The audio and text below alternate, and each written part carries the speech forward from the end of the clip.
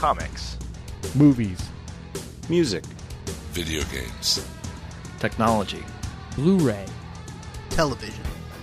This is the HHW LOD Podcast Network. Where do you think you're going, Stallion? Just, gonna organize my cassettes alphabetically. Yeah, Judas Priest goes before Crocus. Okay, I'm done. Episode 275. The moon with the rebel base will be in range in 30 minutes. Every time Catherine revved up the microwave, I'd piss my pants and forget who I was for a half hour or so. It's 30 minutes away. I'll be there in 10. Is this a 5-minute argument or a full half hour? You have 30 minutes to move your car. You have 30 minutes to move your cube. You are listening to a half hour wasted. And live from Plano, Texas, it's Saturday night!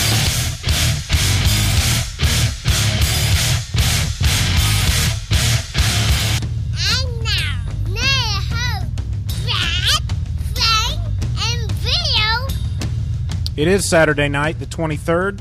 We are live. You're not. You're listening after the fact. To celebrate Half Hour Wasted episode 275. Yes, and if you're wondering why you didn't hear a Frank Liner coming out, well, got some bad news. We fired Frank. Yeah. Actually, the Germans drafted him into the army. Yeah, it was a question of ethics that we really can't go into without, breaking all kinds of legal issues. We've got a call coming in right now. Call him. We're just going to take it. I love you that are sound. The first caller on Half Hour Wasted, episode 275. Who is this? This is your favorite guy in the world. Oh, let me guess. Wait. Let me guess. It's Mark Johnson. Yes! Of course it is. Fantastic. How are you tonight, Mark Johnson? I'm okay. How are you guys doing? We're doing great. We literally just started rolling like 2 minutes ago. Yeah. The great listener, the great Dennis Pooh is in the house. He will be joining us soon. Yeah. He brought some food for us, which was very nice. Yes. And he's over there at the table with the lovely missus, his lovely missus, having some fresca and some frou-frou tacos about now. So when he's done feeding his son a fried peanut butter and jelly taco, that's the truth, he will join us. Yeah. It's actually not it's not a Fresca. It's a Safeway brand lemon lime. I'll bet Mr. Johnson is hip to the miracle of Safeway, seeing as I still have them out in California. Yes, I am. Yes. I am. So we're enjoying the Refresh brand. I wonder what the heck was so bad about Lucerne brand, by the way. And why is it that you can still get Lucerne yogurt, but you can't get a Lucerne or a Safeway drink? What's on your mind tonight, Mr. Johnson? Nothing really. I just felt like calling. Just calling in to bust my metaphorical testicles. No, I don't know. I guess I could think of something. Are you guys reading Lock and Key? I have read the first 3 trades. I have not read the 4th trade. It's great. And if you haven't been listening to our good friends, the Legion of Dudes, they have been doing some fantastic shows on that book. I am the idiot that's never even picked it up. It's a great book. I feel bad because it's one of those I would like to read. I've heard a lot about it. It is a great book. It is. I think it's the best comic out there right now. Now, is it a Vertigo title? Is this a plug for you, or honestly, I don't know. No, IDW, I think. I think it's IDW. It's a great book. It really is. So no chops busting. I honestly just don't know. So, but that's where I'm at. No, I'm trying to be good these days. You know, I'm trying to be a nice guy because I need all the karma I can get right now. Really? Yeah. I need karma, but I'm not trying to be a nice guy. I don't know, man. Someday you'll purchase some fine children, and they'll mellow you out. Well, I need a job first and a wife. Hey, it's a lot of work. Join the club. Guess what? I got the white part. Can I share some good news with you guys? Yeah, please. Today was day 1 for Brad's new job. Really? Punch in the fist, brother. You got a new way. job? I did. I've been looking for a job for a long time. It's I didn't not, know. Yeah, well, I didn't. I wanted to save it for the surprise. Okay. It's been dang, I thought I could deal with that noise coming in, and I had it fixed a minute ago, but now all of a sudden it's dang it, it's changed. I had it fixed. Static? No, we are hearing the other callers. It's Skynet. Colin, we're hearing the other callers. Are we a bit overdriven on your end? Are we too loud on your end? No, there was a little static at first, but it's kind of cleared up. now. Okay. Well, I am. That's probably me eating on the air. I am working at the Hearst Conference Center, kind of like what Frank did at the Plano Convention Right, Center. yeah. AV stuff. I'm doing some AV stuff there. It's part-time work, but I could go as many as 50 hours in a week, depending on their schedule. Dang. Yeah, Okay. so I'm excited. That's real life, man. Yeah, I'm very happy. That's so cool. And I'm working with and I'm working under one of my good friends from high school. His name is Chris. Fantastic. Yeah. Okay, that's a good sign. Yeah. I do know that there's a lot of people. You get out of school, you go to do like radio, TV, film, or something like that. You get out of school with your degree, and next thing you know, you're working at Blockbuster. And a number of schools consider that to be working in the industry. So congratulations on actually working in the industry and not a Blockbuster. Do they even still have those around anymore? I seen them inside Quick Trip. I went over to I went over to Tom Thumb. Here we are talking, and Mark's spending his hard-earned money. You know what? That's a very good point. I got a show for you guys you should watch. What's that?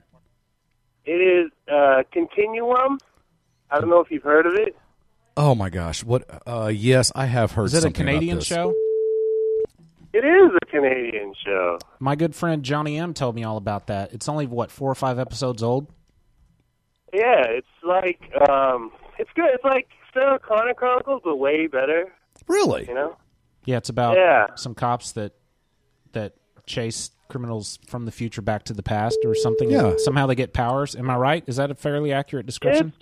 It's about a cop who's stuck in the past. It's kind of like Terminator.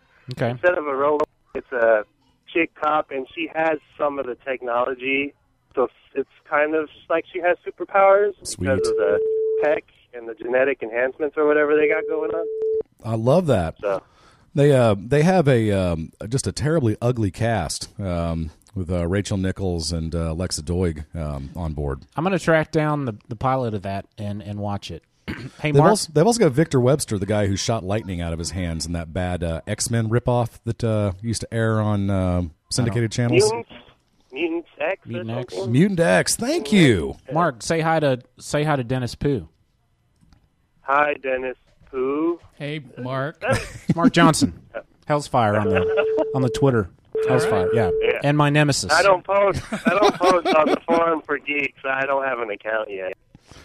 Oh, that's okay. That's it's okay. it's pretty free, and I wouldn't let it hold you back. We could fix that pretty easily. We Yeah. could start charging. I know that every time I go there, I have to reset my password, but that's on me. It's not. I don't understand That's not the why. IT guy. I fixed this problem earlier.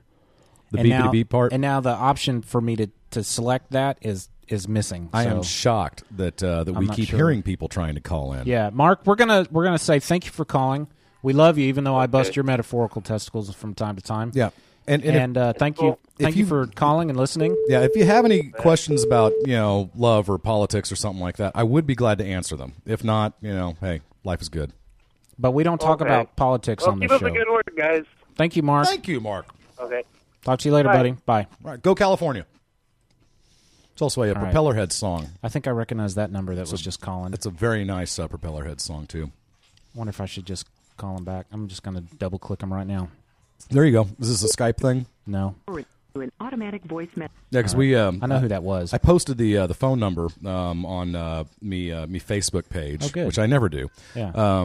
But I made a special occasion here, and I couldn't help but notice, and I'm seeing this more and more, that the number is kind of highlighted with a little Skype logo next to it. There it is. Here we go. Hey, go ahead, caller. Is this my favorite Korean? Yes, it is. What's up? What's up, Juan Bob? Yeah. So that's your favorite Mexican. Oh yeah, my favorite naturalized Mexican. Hey, June Bob, It's good to hear your voice. Say hello to Dennis Pooh. He's sitting in Frank's chair this evening. Oh, hi, Dennis. How are you? I'm pretty good. How are you? All right. Well, since you haven't, you got the Asian quota met up, I guess I'll be the Mexican for the remainder. I'm about to say, this is guess who you're our third Asian in a row, by the way. Guess who we just got off the phone? Asian in a row? Guess who we just got off the phone with? Who did you get off the phone with? Mark Johnson. It's apparently true. Really? You people are taking over America. Yeah, Dennis was on which the I'm show fine with. from the beginning, and then no, actually, I beg your pardon. Dennis was the second because Dennis was eating the tacos. Mark Johnson called, and then Dennis hopped in Frank's chair, and now you. How you doing, buddy? I'm doing excellent, guys. I only got through on the 18th call, and we couldn't shut Mark Johnson up. I didn't know Mark Johnson was Asian. It was a contest. He's between half Mark Asian, I believe. I've never met him, so I don't know. Oh, wow. I've never met him either, but according to my memory, which may or may not be accurate, I think he described himself once as half Asian. Yeah, I think he's very Tiger Woodsy. I believe he's of African American descent Blasian. and Asian descent. I think he's Blasian. That's my understanding. Yeah, Blasian. Which is all good. That's the official term, by the way. Is it? Yeah. I don't think he has his golf skills, but hey, who does? What's on your mind tonight, JB? I guess a lot of things, but just trying to take a breather out of the busy day, working day today. Are you drawing? No, I didn't get a chance to draw. I have not been able to draw for about 2 weeks now. So, brother, I noticed a lack of your drawings on the Twitter. Well, you guys know that I closed my commissions list simply because I wanted to actually concentrate on finishing up my sequentials for the project that we've been working on. Oh, sweet. However, I made the mistake of leaving giving them a heads up about the list closing, and did you get slammed? 2 days. Yeah, within 2 days there was 8 more requests that came in. Oh, so sorry to hear that. Yeah, I'm sorry you're getting money thrown at you. Yeah, boo-hoo. gosh. Well, do we need to get a collection together for you? I'm not complaining about the money at all. Trust me, I'm not complaining about the money at all. It is it is practically having to deal with the fact that right now it seems like I'm in more desperate need for time than I do for money. Thank you for that whole thing. How appropriate, how fitting. So sad that you're getting money thrown at you. The drops are so much more appropriate coming from Brad's computer than they would be from mine. So be glad. Hey, actually, Brad, I don't know, just a tangent here, but on a call, what the callers do not know is that there is a long hidden lost episode that we never aired, where we tested call an episode. Yes. Before we officially start the episode. Yes. Do you remember that we actually had the entire call? You had that song going. Do you remember that? Yes, I do. I do. That song makes everything better, much like bacon. Mm-hmm. I know. That song is the bacon of music. It is the bacon of songs, isn't it? Yeah. Well, actually, the reason why I have not been able to do is that, things have gotten pretty ridiculous at work again, and I'm actually on air, making an announcement that I'm actually beginning to, for the first time in a long time, on my own volition, I'm actually looking for a different job, I think. So, wow. Really? Well, yeah. I just made the announcement that I just started a new job. Today was day one of my new job, and I'll tell you all about it later. Oh, that's excellent. Yeah, you can listen to the beginning of the episode and get the deets. So, are there a boatload of jobs in East Texas? No, I'm actually. There are if you're missing half your teeth. I brought the entire scope to the Texas, if at all possible. And what's interesting is, and I did not realize this thing, and I'm now, I will probably recommend it to anyone looking for jobs, is to upload your resume to Monster.com. And I didn't know that you could do this, but you can sign up for a free account. And I mainly just uploaded my resume looking for these things. And interestingly enough, I got calls from recruiters and getting contacted pretty heavily by recruiters. That will never end, by the way. Really? Because I've exactly. actually met with a recruiter agency called the Creative Group here in Dallas, and it seemed like a very nice meeting. And I think they're more in the talent end or the producer end than the production end. But I haven't. My phone hasn't rung once, as far as I know, from that. Well, I presume that Junebob's looking for IT-related stuff?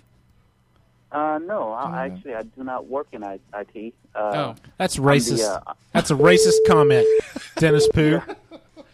Completely racist. No, I thought Junebob Korean, he work in IT. No, I thought he did web design. I consider that part of IT. I do actually.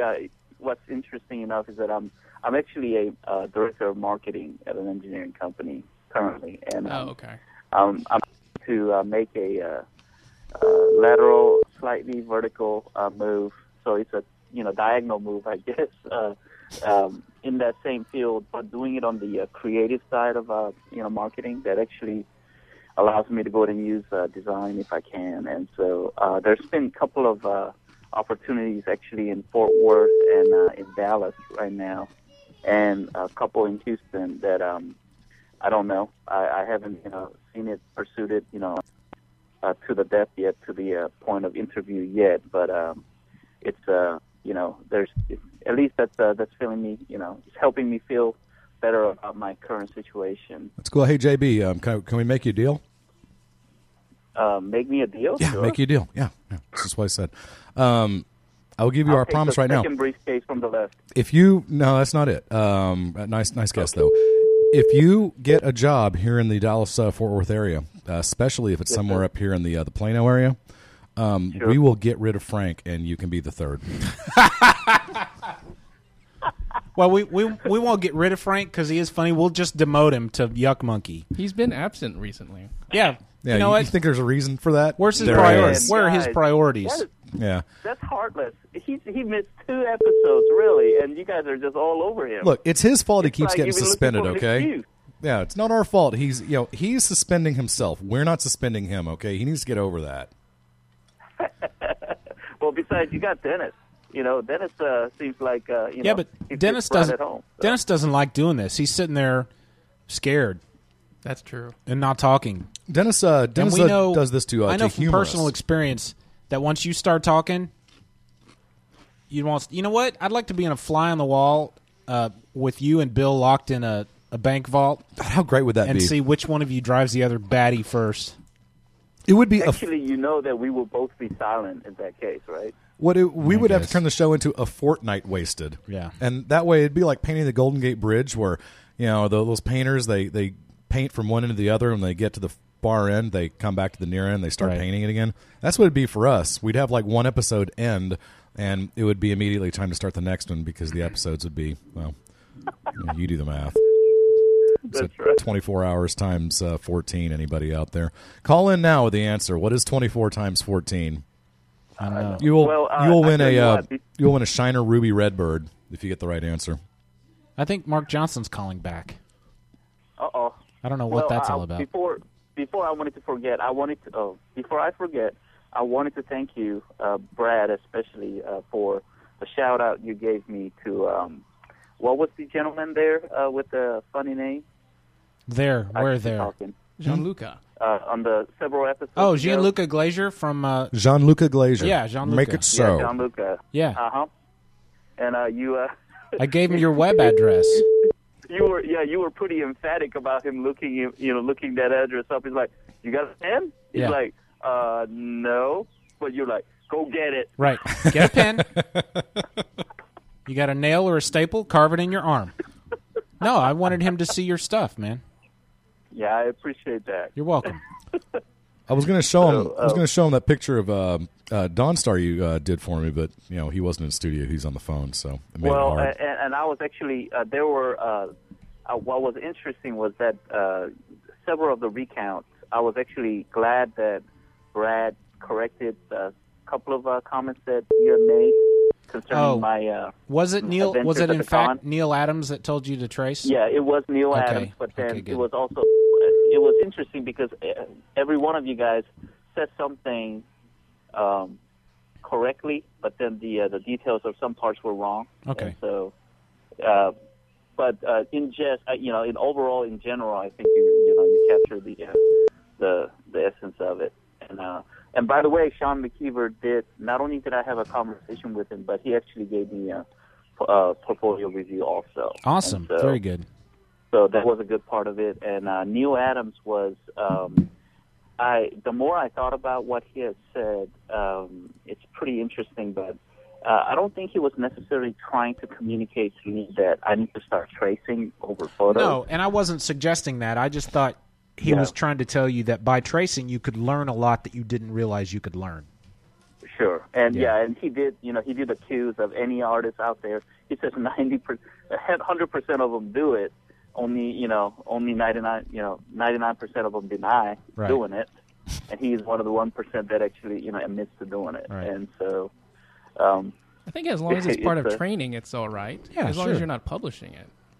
No, and I think actually what he really meant was that I think he was if he had a little more time to speak about it, what he wanted to convey, the message that he wanted to convey would be that too many aspiring comic book artists work from other comic book works as as not only an inspiration but almost like a guide for them to learn how to draw. And what he's trying to get you to understand is that you need to draw from real life, and including photos would be the best means of being able to go in and learn how lighting works and how real life works. So I would like to think that's at least what he meant, rather than tracing over photos. Hey, are you making an oblique reference to Nick Simmons? No, I'm not. Okay. Or Rob Granito. It's a fair enough question. Hey, you're not the only ones that ask questions here. Or Greg Land. Oh, by the way, I did have a bone to pick with you, Bill. Good. You called me gutless for not opening a conversation with him about the planetary discussion that he likes to he loves having. Neil Adams about his theory of the universe. Yes. It's not that I didn't have the guts for it. I've actually listened to the entire thing that he had posted online, and I've listened to his whole discussions and so forth. And it was an old news for me from in his perspective with him, and I had nothing to argue with him because I think there's some things of it he's correct, but I think the other part of it is that he doesn't postulate from the fact that he thinks the universe is growing, and I think it's extremely hard for us to gauge that, considering that we're inside the universe and looking out. Unless you are able to step out and looking in, it will be an incredibly difficult thing for you to assess because there's so many other things that's happening. Okay, no. However, my buddy that was actually standing in line with me when I went through the line, he actually opened up the conversation. So they carried on this conversation with me standing there. Oh, cool. So it's we had the discussion overall after all anyway. See, here's thank you for your first question. The correct answer is, and there will be nothing but correct answers this evening for any caller who has the stones to ask us a question about love, about politics, about religion. Hey, whatever you got. So the correct answer is that the universe is in fact expanding. That's pretty easy to figure out. But the planet itself is not growing like someone blowing up a balloon. Mm-hmm. Was too much brevity there? Should I go on? No, we need to let JB go because we got other calls coming in. And apparently he's got an angry dog at the back door. Yeah. I don't know if that's a pun or not, but he's got dogs at the back door. That's my dog disagreeing with you. Well, tell your dog it's a moron. June Bob, we love you, brother. Yes, sir. I love you guys very much. Congratulations. Thank you. And keep on. Don't give up. Keep on. All right. And let's start having some fun again, guys, on the show. Okay. Was that a veiled if you say so. reference to, are you trying to tell us nicely that we're not having fun lately? No, it's way not too at all. serious these days. All right, brother. We'll talk to you later, okay? Take care. Bye, guys. Hugs and kisses, Bye, JB. Dennis. Bye. Bye. All right. I am a poor substitute for Frank, so. No, you are. I wouldn't say poor fine. substitute. I would just say different. I might use the term refreshing. Thank you. There are some elements that Frank brings to this shoot that we are missing, though. Frank did leave us a message. And have we played this yet? No, not yet. Good. I need to queue it up. I need to download it. Okay. So as soon as I get it. I heard it after I got over the shock and the horror. What's this? Oh, here we go. Go ahead, caller. You are on the air. I think I know who this is, but why don't you tell us anyway? Can I speak to Frank, please? You have to call Germany, Johnny M. How you doing, brother? East of the Rockies. You're on Half Hour Wasted. I'm doing pretty well. Where's Frank? Frank's in Germany. We have the great and wonderful what is that from the Wizard of Oz? The great and powerful the great and powerful Dennis Pooh sitting in Frank's chair this evening. You nailed it. Hey-o. Oh, that's awesome. He says, I'm not gonna lie, I'm a little disappointed. Oh, I know. Oh, thanks. Dennis is no Frank. I can tell you that. But Frank's making the Deutschmarks right about now. Mm-hmm. Nice. You guys having a nice 275 celebration there? Yeah, as you should know because you've been trying to call for 10 minutes. Yes. I wanted to be first, but apparently I failed. We just got off the phone with JB. Sweet. How's he doing? He's doing well. How are you doing? Awesome. What are you up to this evening? Well, I'm not up to too much. I started watching Doctor Who. Did I mention that to you children before? No, bring it. Do any of you watch Doctor Who? The not the classic and the radio stuff, like the recent stuff? Well, the answer is yes, and yes. I've not seen one episode of Doctor Who. Ever? Any? Wow. Zero. That blows me away. None. I got hooked on it. It was a Saturday night thing on PBS station in Oklahoma City. And so I got into it during the greatness of the Tom Baker years. Dennis, you said no Doctor Who? I remember the Tom Baker ones. I did not watch those. I was a little kind of. You can get a lot of Netflix. You can get a lot of those on Netflix. It's weird there. You've got the new Tom Baker ones. Well, the new series. The last 6 years of Doctor Who are in the Netflix queue as Doctor Who, but there are individual random episodes of. There are Doctor Who episodes. Just kind of probably on PBS. Yeah, because back in the day, they used to be like 4-part or 6-part episodes. They'd be like 25 minutes apiece or whatever. Yeah, not nowadays. Correct. Not nowadays. They're just an hour long. But back in the day, it was a serialized format, and so every Saturday night at 5:30, I think Brit time, Greenwich Mean Time, they would air a 25-minute episode, and so it would take 4 or 6 weeks to get through a storyline. But for American consumption, when it showed up over here in 75, they stitched those together, and it was great, man. Because you'd get an episode that's 6 segments long, and man, you're in your chair for 2.5 hours. Hey, John, how many doctors ago did you start with? I had no exposure to Doctor Who. Just like you guys were saying, I jumped on Netflix. I started with season 1, episode 1, whoever that doctor is. Christopher Eccleston. Yes, correct. So how many doctors ago is that, Bill? They're on the 3rd Doctor.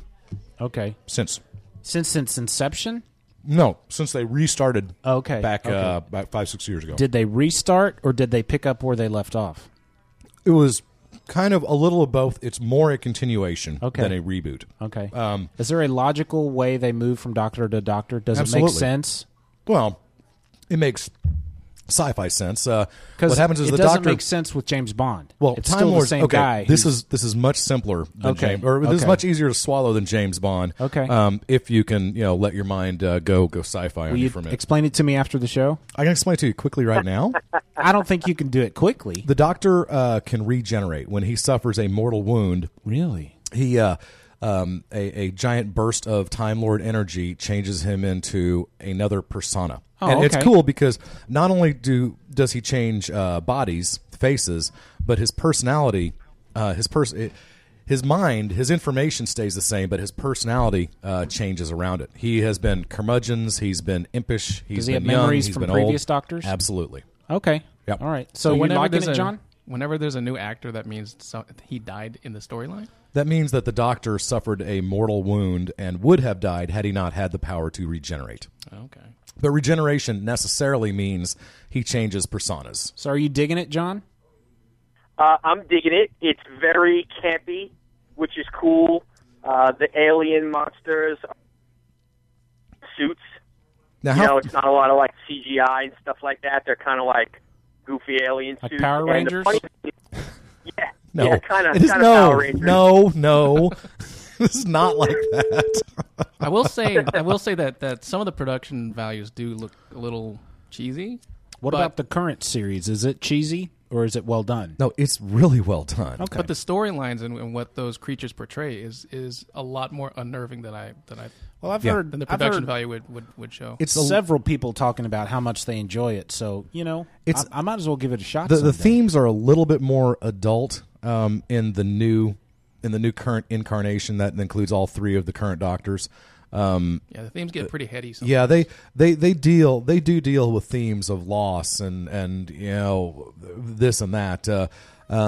Back in the old days when it aired originally from 63 to 88, they were for the most part kind of a Saturday afternoon matinee kind of thing. What color tie should I wear to work today? One of those? Is that the big? Not so much a Father Knows Best kind of thing. No, but it was you'd still have monsters and stuff, and some of those old episodes could be kind of scary for a kid. I mean, because I watched them growing up, and there were a few that kind of ooked me out. Like Twilight Zone scary? Yeah, Okay. kind of like that. Okay. I have my 8-year-old has joined me in watching like the first 6 or 8 of the first season, and she loves it, and it's perfect in terms of I don't know where it heads, like you're saying, but right now it's like kind of scary, but not scary, and things are fake enough that she thinks she's watching something scary, but no harm, no foul type thing. And at dinner today, we told her to finish her vegetables, and she told us rubbish. So it's definitely having an effect on her. That's funny. Well, as you get into the next season, she might say things like Allons-y! And then you'll smile quietly to yourself. Does the name Mark Johnson, a.k.a. Hellsfire, ring a bell, Johnny? Sure. Yeah, he's Hellsfire, a listener. yeah. Yeah, he's a listener. Anyway, he said, he called first caller. He goes, I got a new show you guys should check out. It's called Continuum. Yeah. And Johnny told me about it last week. So it sounded... Continuum's very cool. Yeah. Now, where can you find this? Is this like one of those things that you have to be close enough to Canada, like, say, in Long Island? I'm not sure. Or is it Netflixable? Or No, it's a current running Canadian show that just started. They're like 4 or 5 episodes in, and you have to know your way around the internet to find it currently. Okay. Yes. How do you like, did you catch Sherlock Season 2, BBC? Excellent. Love it. Oh, you're kidding me. Are they've already started? Have they already finished their 3-episode run? Yes. Yeah. Well, here, yeah. Well, yeah. Oh, my gosh. I loaned the Blu-rays to Frank. The Season 2 Blu-rays? Hmm? Wow. Okay. See, I didn't even realize that they were produced yet. That's me. I don't know how I'm going to wait till Season 3 premiere. How many episodes? 3. You're going to wait the same way that me and Johnny are going to wait for Walking Dead Season 3. It's the very same way. Oh, I see. You just wait. You just deal with it, huh? And long for it. That's like waiting. It's like waiting for Season 2 of the Aquabat Super Show, which had a better cliffhanger. I haven't watched Walking Dead Season 2 yet. That Aquabats was a pretty good cliffhanger, by the way. The first half of the season was run by Frank Darabont. The second half of the season was run by Glenn Mazzara. Okay. It's almost like 2 different seasons, but the second half of the season really picks up, and I wouldn't say it's a cliffhanger the way the second season ends. Sherlock is definitely some kind of cliffhanger. It's definitely a, oh man, holy crap, I can't wait till next season. Yeah. And I think more for the comic reader. Yeah, I mean, I know people that don't read the comic that thought the end of Season 2 was cool, but it's definitely cooler for the people that read the book. Do you read the Walking Dead comic? Yeah. Okay, then you're going to feel the same way when you see the end of Season 2. There's 2 holy crap moments. Okay. That are going to make you go. I have been following season 3, season 3, Bleeding Cool and Newsarama and stuff. I think they're hinting at what's coming up. Yeah. I haven't had cable until last month. Okay. Congratulations on getting cable. What'd you go with? Did you get you some Fios? Fios TV. All right. Well, then you're well equipped to handle our system. Then I was bugging both you and Frank about that. Yeah, I think I gave Fios my relative thumbs up.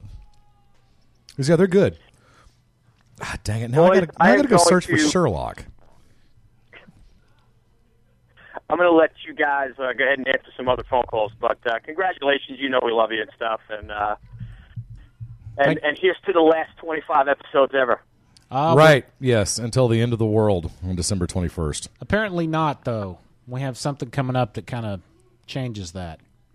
We do? Yeah, so you'll have to listen. You'll have to listen to. You know what? Maybe I could just play it right now. Now let's take this phone call. John, we love you. We're going to take this call coming in right now. All right, later, bro. All right, go Mets.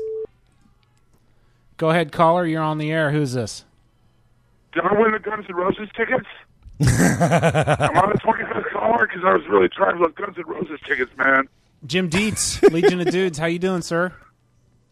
I'm doing swell. How are you guys? I'm really sorry. Usually Brad's the first one to call in on an LOD college show. I wanted to be the first one to call in on your show. I was a little tardy because of my daughter. So that's okay. Oh, dude. She decided to baptize the living room in milk, so I just thought I'd put an end to that. Oh, Jim, you and I are twins. It's like we live parallel existences. It's eerie sometimes. We should call you Bill of Earth 2, and we should call you Jim of Earth 2, of Earth 1. Really? Yeah. I could do that. Yeah. Wow, I get to be Earth 1? That's awesome. Thanks, dude. I think maybe I have a new Twitter handle I need to break out then. It is kind of scary. Like, we grew up with all the same comics and all that. I mean, just... it is kind of weird that we're separated at birth. I know. I don't get that because and it's the most obscure stuff, like Steve Kerber Defenders and the Steve Lytle Legion stuff. I mean, I have the Satellite Justice League. Like, we have this whole unspoken language between us that we know about. So. And that's so weird too, because I'm a big believer in nurture versus nature, or nurture over nature. But I'm starting to think I'm wrong about that, and that it's just like in your ding dong DNA. That's for you, Brad. Thank you. So I don't know how to explain that kind of stuff. All I know is that it amuses me, and I smile quietly to myself at night as I go to bed thinking about it. It's always funny when we're in the email chain and Bill makes some offhand reference, and I'm the only one who gets it. Yeah. But I instantly get it, and I know immediately what he's talking about. Well, I get a lot of Bill's references. I just choose to ignore a lot of them. Hey, by the way... I get that. I would love to discuss, at least briefly, the whole firestorm over the Snow White and the Seven Dwarfs JPEG that went around. Has anybody seen this yet, besides us on the email chain? No, it's just the email chain. Dang, did someone Photoshop that, or did they grab that off the interwebs? I forget who posted it. Okay. No, it was Ken, right? Ken Morgan. Yeah, Ken posted a picture divided into a rectangular shaped picture divided into 8 quadrants. Yes. The top left was I want to get so much crap over this. The top left was Snow White, and the rest of the 7 was all the same picture of Worf. And Ken said, "My wife, posted this on my wall. It's funny, haha." Because okay, Snow White and the 7 Dwarfs. Okay, I get it. But I didn't find it funny because I didn't think it was clever enough. Okay. Now, if Worf's name had a D in it that was silent, right, it would have been funny. Okay. Or if Worf and dwarves, if what's the plural of Worf? Wharfs. Wharves? No, it's not. It's wharfs. If wharves... Wharves with a V. I think it would be wharves. If dwarfs and I've got dwarves... an English degree. I could speak authoritatively on those. Excellent. Thank Wharves you. with a V. I thought... The evidence is rolling But wait a minute. Now, hold on a second. Now, if Michael Dorn's character were to go with a pole and go try to catch something, would that be a fisherman's wharf? Yes. Yes. Now you send me a picture of somebody, picture Worf, and they photoshopped out the batleth and they put in a fishing pole. Oh, it's a fisherman's wharf. And that would be funnier than Snow White and the 7 Dwarfs. That would be funny in comparison to the other one. Yes, that's actually very good. I'm kind of embarrassed I didn't think of that. So that apparently caused a firestorm of controversy on our little dudes half-hour wasted email chain that went around. And I apologized on the email chain, but I want to apologize in front of all 12 of our listeners, right, to the Legion of Dudes. That's because we got 10 people in the house right now, by the way. We have a couple more than 12, my friend. Okay. Trust me, we know. I had a bad day that day, and I let my emotions get the most of me. Oh, no. And I responded in a manner via email that I that was not fair. Then why was Ken the one who was apologizing? No, I said I was. Oh, that was you? That was me that apologized. I should have read closer. My apologies. You and Frank just skim your emails like it's no big deal. Well, unless it no, directly concerns you, you don't give a crap about I anybody's do read email. those, but there are times when I'm not able to look at my phone for a couple hours in a stretch. And by that time, And then when you answer 67 your phone, emails have gone by. And then instead of reading the entire thread, you go through and respond to them individually down the line. It's like I've got a friggin' time machine. I'm going back in time. I blame my smartphone. It's the way it presents them to me. Jim, how old is Hey, your... give him a break. He's the Quizzots Hot Rock. Give him a break. How old is your daughter? Tell me her name again. Her name is Violetta Beatrix Dietz. She is 15 months, and except for a tiny sty in her eye that we're dealing with right now, she is fine and wonderful. Oh, that's awesome. Violetta? And she's wearing her Violetta. It's the Italian version of Violet. It's from a song by our favorite band in the world, Gogo Bordello, this gypsy punk band. Cool. Called Start Wearing Purple. The lines in the song, "A little purple lady would be perfect." Violetta. Cool. So aren't kids she's wonderful? wearing her Green Lantern onesie that I got her at New York Comic Con. Sweet. So not a in honor of 275. So she's not a Purple Lantern then? That's probably good. I'm She's kind too of young for regretting that. getting my 1-year-old that Spider-Man tattoo. Yeah. Didn't go over well with the missus. Well, neck tattoos they're going to be passe Yeah. here shortly, and so the kid's never going to be able to live that one down. The guy at the shop said, she won't feel it. She's a baby. Right. Okay. Yeah. 3 hours of screaming later. Yeah. Who's Who's laughing now? Yeah, and I'd just like to defend. I got so little love for my response to that email. I said, it's kind of suggested that, yes, I did in fact get it, and I have to admit it took me about 5 or 10 seconds to figure out what was going on with that JPEG. And then I went, and then I replied back and said, yes, I do get it, and that's good stuff. And what I want to see next is the image 7 Wars for 7 Brothers. And man, that was I got funny. no love off that. That was funny. I said it was funny. Thank you. You obviously don't know how to use your smartphone. It's smarter than you. If you didn't see that, I know. That's why I won't get one. I refuse to have a phone smarter than me. You know what? I know a couple of people like that, but they're usually old farts. Yeah, well, I'm an old fart, I guess. Well, we're not that far apart in age. No, not really.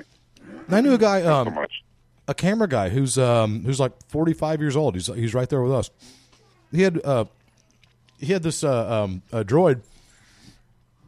Comes up to me and says, "How do I do this? How do I forward a text? How do I do this and that?" And I answered all his questions. He goes, "I hate this phone. I hate this phone. It's too complicated. I just want a phone." Like, really? Yeah. How do you surf the internet when you're driving on the highway? Yeah, there you go. Good point. Yeah, right. Because you're not wasting enough time at home on Facebook and Twitter. You need to waste time. And I used to really hate that. I mean, we just sold our restaurant, but maybe for the past 8 years up in the Boston, I really hated our servers and everyone, tweeting and Facebooking, on company time. I used to just drive me nuts. Hey, we have a special announcement from Frank. Would you like to be a part of that, Jim? Would you like to listen in as we listen to the special announcement from Frank? Of course, I love the Frank A. Rincon. Frank's in The Germany. agents were awesome. Frank's in Germany, but he sent us this message. So here we go. This is Frank A. Rincon from the Half Hour Wasted podcast. While I'm in Germany looking for my long-lost brother, I thought I'd take a moment to send a message to you guys. Now, I realize we've been doing this podcast for 275 episodes now, and I think it's time I say some stuff that's been on my mind for a while. I mean, honesty is the best policy. Brad, first you. Your knees are always shiny, and they have tiny bumps on them that distract me. Bill, I once saw a live scorpion on your head, but I didn't say anything. I wanted to see if it would sting you. It feels good to tell the truth. No, it's a lie. It doesn't. But this isn't a lie. I love you guys, and I enjoy our Wednesdays together. And I truly hope we get to do 1,000 more episodes. So, in conclusion, I'm glad I know you guys. And P.S., I did pee on one of the microphones before I left. See if you can figure out which mic it was. And here's a hint. It was all of them. Psych! Nice. So classic Frank. I'm not sure which the important announcement is. Is it that he peed on all the microphones, or that's a very important that apparently announcement. we're going to continue past episode 300? Yeah, because that's what I was going to say. That's what the important announcement was, because he's been alluding to the fact that 300 is going to be the end for him, and now he wants to do 1,000 more. Yeah. No, not the end for him. It's the end for all of us. That's what I take out of that. He went up to 1,275, and then you call it quits. Yeah, that'd be awesome. So you heard it there, listeners. We are going past episode 300, so we're going to force Frank to do so. Boo. All right, Jim Bob, Jimmy B, whatever, Jimmy D. I'm confusing. Sometimes when I try to make up nicknames, I take nicknames that I say a lot out loud that you kind of just roll off the tongue. So, because like June Bob, and I confused Jim Dietz with June Bob, so whatever. That's okay. He's the Asian one.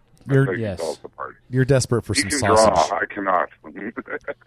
Man, I'm with you, Jim. That's one more thing. 75 guys. I know you probably got a lot of other people ready to call in, and my daughter needs to change you a diaper big time. So I will say adieu to you, and I will do to her due that you do so well. And I will talk to you soon. All right, thanks, Jim. All right, all of us guys. Congratulations. Thank you, brother. Talk to you on, later. dude. Bye.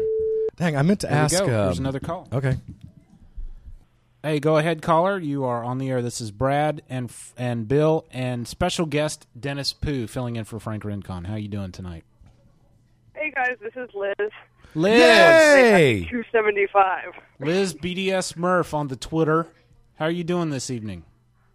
I'm good. How about you guys? Good. I had the pleasure of meeting Liz in person at the Texas Frightmare weekend. Yeah, a month or two ago, and it was nice to meet a crossover listener.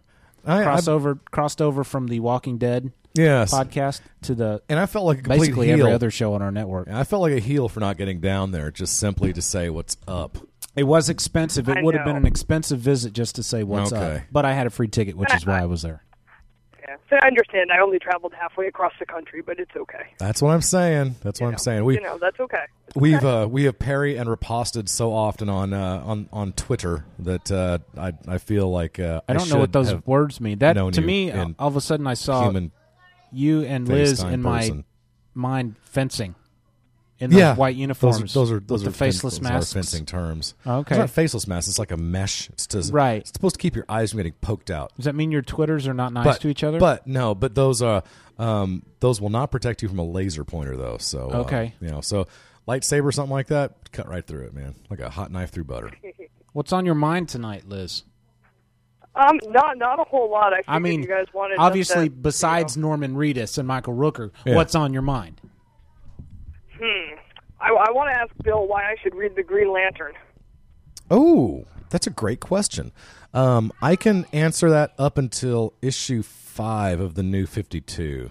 And that's because here's your answer. Thank you, by the way, for the question. I've been hoping that there would be a lot of Q&A during this, and it's gratifying that there are people out there who have noticed and are coming strong with good questions for the panel.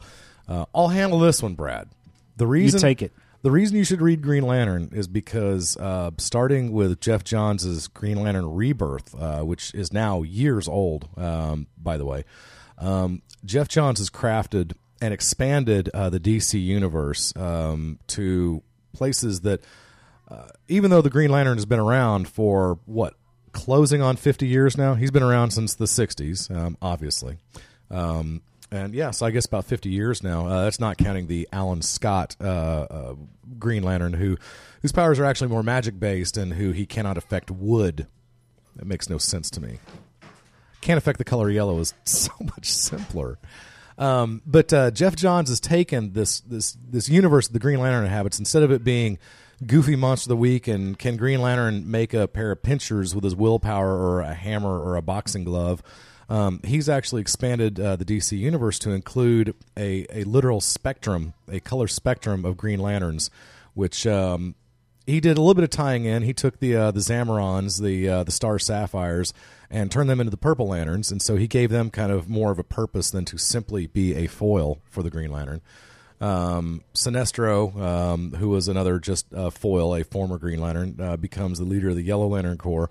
And so he crafts this entire universe basically out of nothing. The thing that's genius about what Jeff Johns did is that he created some stuff out of thin air, but he built upon DC legacies and DC history in such a way that you're reading this going, how is it that nobody ever thought of this before?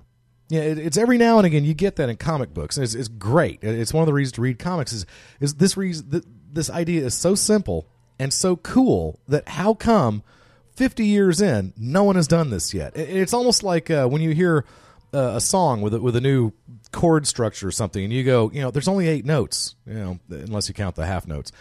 How do people make new songs when there's only 8 notes? It's like surely all the combinations must have been used by now. And math, Dennis is much more a math person than I am. Maybe you can comment on, God, what's the term? I'm blanking right now. But when how many different combinations you can have of 8 individual numbers. And what's the term for that? Factorial? Yes, thank you. Factorial. Yes. The factorial, probably gets pretty high when you've got 8 notes or 12 notes, or I'm trying to remember my keyboard right now. Anyway, so the point is that that you've got this universe here which has basically exploded, and you've got a combination of him expanding this universe in many ways and the fact that he is a very solid writer. He's not the best writer out there, but this cat... he somehow finds new spins for old things, and clearly he reads and appreciates his comic book history.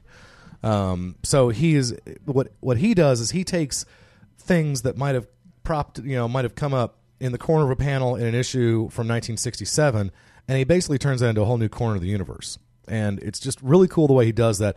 And he is a reasonably gifted writer. He's one of those guys that you could, if he wrote a book, it would probably be enjoyable to read. So he's a good writer to read, but it's the ideas that he brings to the table that I think are the best. And Green Lantern in particular has been gifted with a number of very good artists, from Doug Mahnke to Ivan Rice to Ethan Van Sciver, to I'm trying to remember Fernando Pasarin has gotten some time on there. And there's a couple of artists that I'm forgetting, and I feel bad about that. But anyway, so shall I go on? That's probably good, but I want to let you know what prompted that was your episode where you decided to figure out who belonged to what lantern ring color. If you had to pick it up for all those different things, and I thought it was a pretty cool premise, so I decided maybe I'll start reading Green Lantern at some point. Yeah. John's, by setting up all those different colored lanterns, he sets up interaction between, I'd say, atypical archetypes. And it seemed like Bill said, why hadn't anybody thought of this before?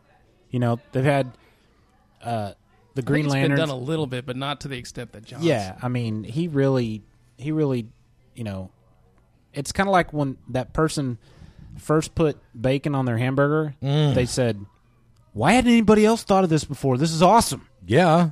So it's the same type of deal.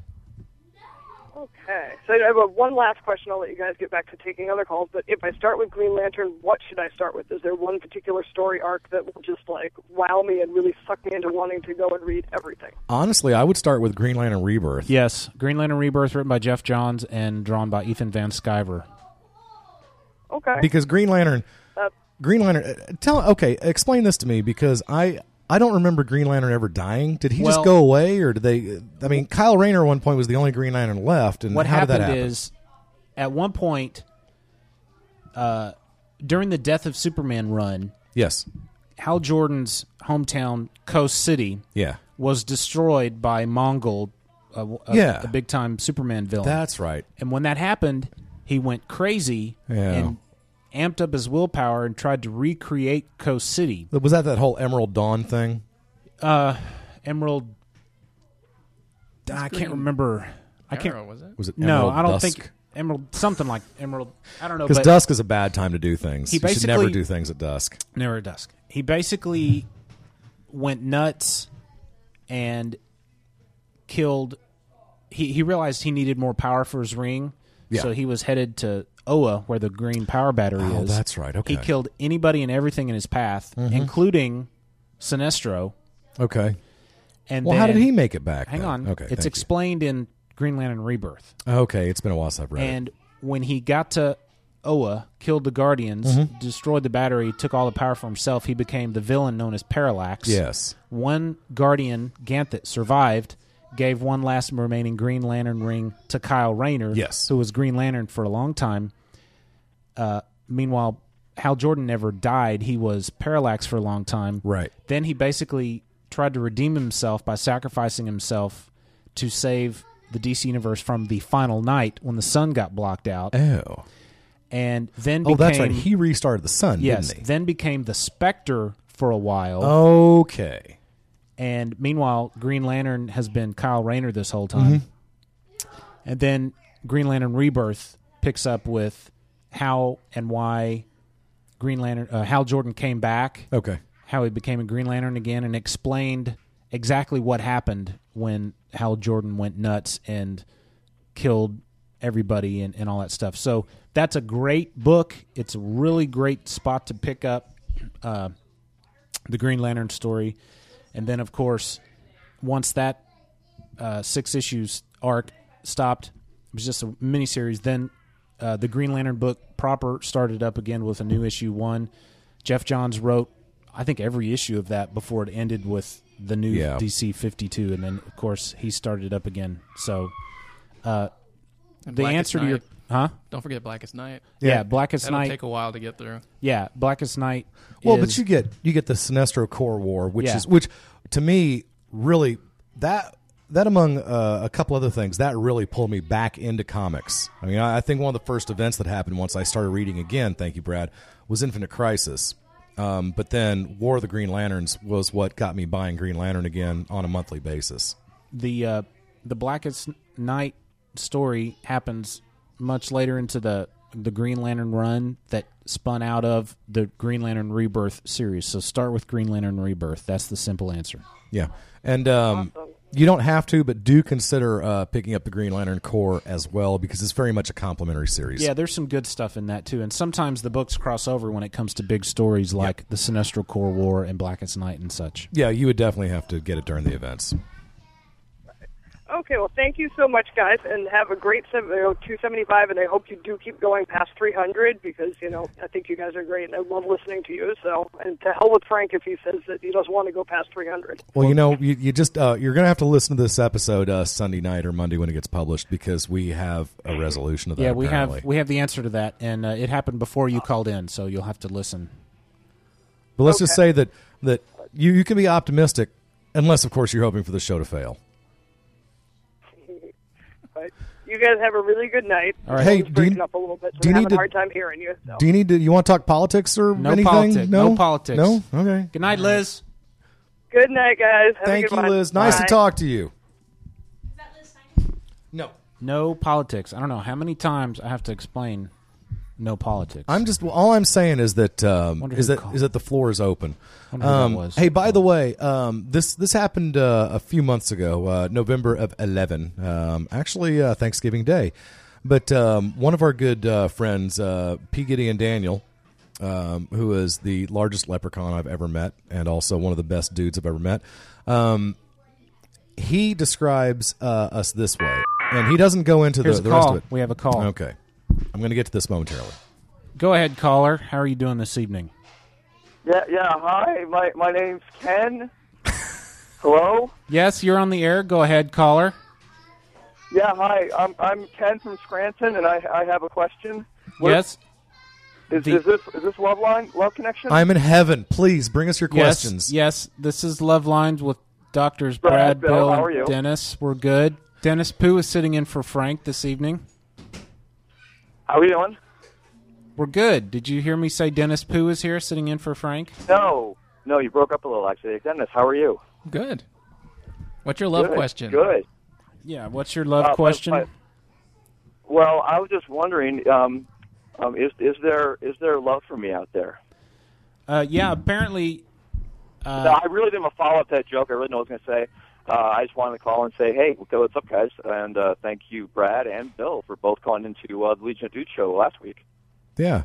Hey, I wanted to ask a little bit earlier, but how many callers did you have after I called? Because I know I called kind of late in the process.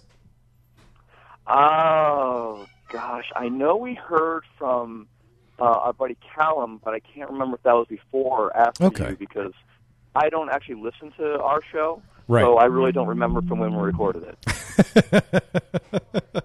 That's awesome. So I call, and then Callum calls, and of course it's like 3 days later where I just got a tweet from him. Yes, Callum Reevey just sent a tweet. Says, "Sorry, dude, too much going on this morning because this morning, right? It's tomorrow morning there. It's like late in July in Australia. I hope you guys have a great show. All the same, next time.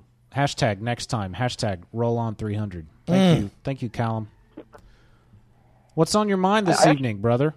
You know, I really didn't have anything, but I actually Facebooked something that had been bugging me the last week, and since I've got you, maybe you hip cats would know the answer to this. Have you guys ever heard of YOLO? YOLO? Yes, it means you only live once. It's a new thing with the kids. I know. Am I the only one who's being annoyed by this, or is that just my age showing? No, I mean, I think, every once in a while my daughter will tweet something that she did, or if she, whatever, and she'll say, you only live once, YOLO, and I'm like, okay, I get it, but, how many times, that's like one of us saying, I'd buy that for $1, like every time we said something. Yeah, I guess. I keep reading that, and people are saying, I'm going to, go, jump off, the Empire State Building with the rope, or I'm going to, drink grain, liquor, alcohol for the first time, YOLO. It's just killing me. How do you feel about LOL? That's been around for quite a while. Well, LOL or LOL is fine. And I do know people who get really irritated with that, not so much because of the whole idea of laughing out loud, but because they know that the person who's typing it is in fact not. Okay. LOL, IMHO, parentheses. Exactly. But you need an E-helmet. That's what he needs. Then you could LOL. Nobody understands that reference, Bill, except me. And maybe Jim. I get it. It's dang Do you? funny. Thank you. Thank you, Ken, for your intelligence. Yeah. So I'm imagining what the YOLO Twitter feeds look like these days, because maybe I need to pull my my ostrich head out of the sand, but I don't know if I've ever seen the YOLO hashtag. It's like I feel sheltered. It literally is just like the thing with the kids now. Yeah. Okay. So here's my theory. I think it's the event preceding the YOLO, not the YOLO itself. Okay. Right. No, maybe. And that's that the YOLO is like saying, well, the reason I just said what I said, or what I'm gonna do, what I said I'm gonna do is, you only live once. Let's take a chance or whatever. Yeah. And literally, it is like one of us saying, or it's getting to be. It's like the next. That's what she said. Yeah. Okay. I can buy that. No, okay, all right. Yeah. I'll buy that for $1. I think I'm starting to hear it more from people our age, creeping up into the our demographic a little more. And I think that's a where whole really other. It's a whole other discussion. I think that's just people our age trying to feel young. Yeah. People unlike us who are comfortable in our old fartism. Yeah. Dear Twitter diary. If you don't mind, I have one more quick question, which may not be quick, but I don't want to talk spoilers or anything. Brad, I know you were a big Lost fan, like I was late in the game. I came into that late, but I enjoyed Lost to the very end, as I know you did. I'm not sure who else at the table was into Lost. I'm sitting right here, okay? Bill loved Lost. You'd liked Lost too, didn't you? Okay. For the record, you never watched it? I was there for the pilot, okay? I watched every stinking episode as it aired. Lost isn't really why it's a lead-in. Based on Brad, you, and John, and Russ, I'm catching up on Fringe this summer. Yes. You're making a wise choice. And thank you. And we talked a little bit on Legion of Dudes the other day, last week, not on the phone. But I'm not there yet. I'm about halfway through season 3 at this point. Maybe because I'm watching them in such rapid fire, but I'm not getting the same impact as I got from Lost. Not that I expected to, Well, but I'm just wondering. You guys talk about it with similar words and similar. I believe we also used this phrase a lot when we were talking about Lost. When we were talking about Fringe. I believe all of us, John and myself especially, said it's not Lost and it's not supposed to be. But it's in the same vein. It's not filling the Lost hole completely, but it's like, it's like, do you have any more Dr. Pepper? No, but I've got a Dr. Thunder. You know what I'm saying? Okay. I got you. Yeah. Now, do you have any Coca-Cola? No, but I've got some RC. Right. Yeah. No, but I've got a lovely Cragmont. Do you have any Matt Smith Doctor Who? No, but I've got a David Tennant Doctor Who. Yeah. So it's kind of like that. It's like, do you have any Tom Baker Doctor Who? No, but I do have some Cullen Baker Doctor Who. Yeah. That's actually a pretty apt metaphor. For those of you who know, go ahead and laugh. It's not, in my opinion, nothing will ever be like Lost. Right. But it was different enough that it felt good. Did you watch Fringe? Did you watch Fringe, Dennis? No. Dennis is a poor substitute for Frank. Oh, no. I don't watch a lot of TV. Oh, no. No, but I don't want to belabor this too much longer. But I will say that if anyone listened to Legion of Dudes 200, I think I said I was like at episode 1 or 2 of season 3. I'm now, I think I just finished episode 14 of season 3, and I based on what I'm seeing on screen, I think I'm getting to that the stride. It hits its stride in season 3. I think I'm finally getting to that. Well, good. So we'll see how it shows up. I'm in for the long haul now. So. I have a tiny bit of advice for you, Ken. And I'm totally serious about this. Stick with it because, in my humble opinion, season 3 became a little bit. There were points where it was hard. It's not that it was hard to watch, but there were points where it became so dark that you almost felt like you were having to kind of grind through it. There were parts of Lost that felt like that too, in my opinion. And if you sat me down in front of the television and gave me the Lost box set and the Fringe box set and said, pick one and watch them all right now, or I'm gonna strangle your new cat, I would probably pick the Fringe box set. I don't know if that makes me a heretic, but there you go. I think with any show that you catch up on, through Netflix or DVDs or whatever, you don't get the same experience that you do when you watch it as it airs, because you don't have to wait 7 days for the next episode. Then you don't have to wait 3, sometimes 6 or 7 months for the next season. You can watch them 4 or 5 a day if you don't have anything else to do, and you don't have time to process every little bit of information. When Lost came on, we would dissect it for 7 days. Each episode was dissected for 7 days. Sometimes we'd watch it twice. Like there was a group at work that watched Lost in the Cosby meeting room. Yeah, we would watch it Wednesday when it came on. Yeah. Somebody would VHS it, and then Thursday at lunch there would be 7, 8, 9, 15 of us in that room sometimes watching it a second time. Yeah. So when you're watching it at your leisure on Netflix or with a Blu-ray, you don't have that same experience. So you get a different effect. And I think that may be what you're experiencing with Fringe. I agree, and I think I've already identified that with myself. That I think I'm seeing exactly that, and I'm looking forward to. I believe this is the final season next year, right? Yes, it'll be a truncated 13 episode season, number 5. Oh, it's fancy! It makes it feel like a British season. Yes, it is extremely painful. Fox. I'm thankful to Fox that they gave us 13 episodes instead of saying, Well, we're losing money on the show, so we're not going to give you a 5th season. It's been 2 or 3 years now that there's been some question if it's going to come back, just because the licensing rights became so high that who produces the show basically had to. I'm getting mixed up. Was it CBS or it's Fox? I'm sorry. Was it Fox or was it the production company that had to give the other a break on the licensing fees to make the show possible? I don't remember that detail. You know what I'm talking about, though? I do, but I don't remember which way it went. Fair enough. Ken, we're getting another call, buddy. Hey, you go. Have a great show, and I'm looking forward to the last 6 months of the show. Hey, us too. Listen to the beginning of this episode, and you'll despair. Yeah. Hey, by the way, thanks for the JPEG. By the way, Okay, bye, Ken. Oh, you got it. No, wait, Ken, wait. No, don't go. Bye, Ken. Don't go, Ken. Ken's gone. All right, call back 610 blank blank blank 33 blank blank. Call back right now. Like that's a real phone number. Here it is. Clearly a phone bot. Yes, go ahead, caller. This is Half Hour Wasted, and you are on with Brad and Bill and special guest Dennis Pooh sitting in for Frank Rincon.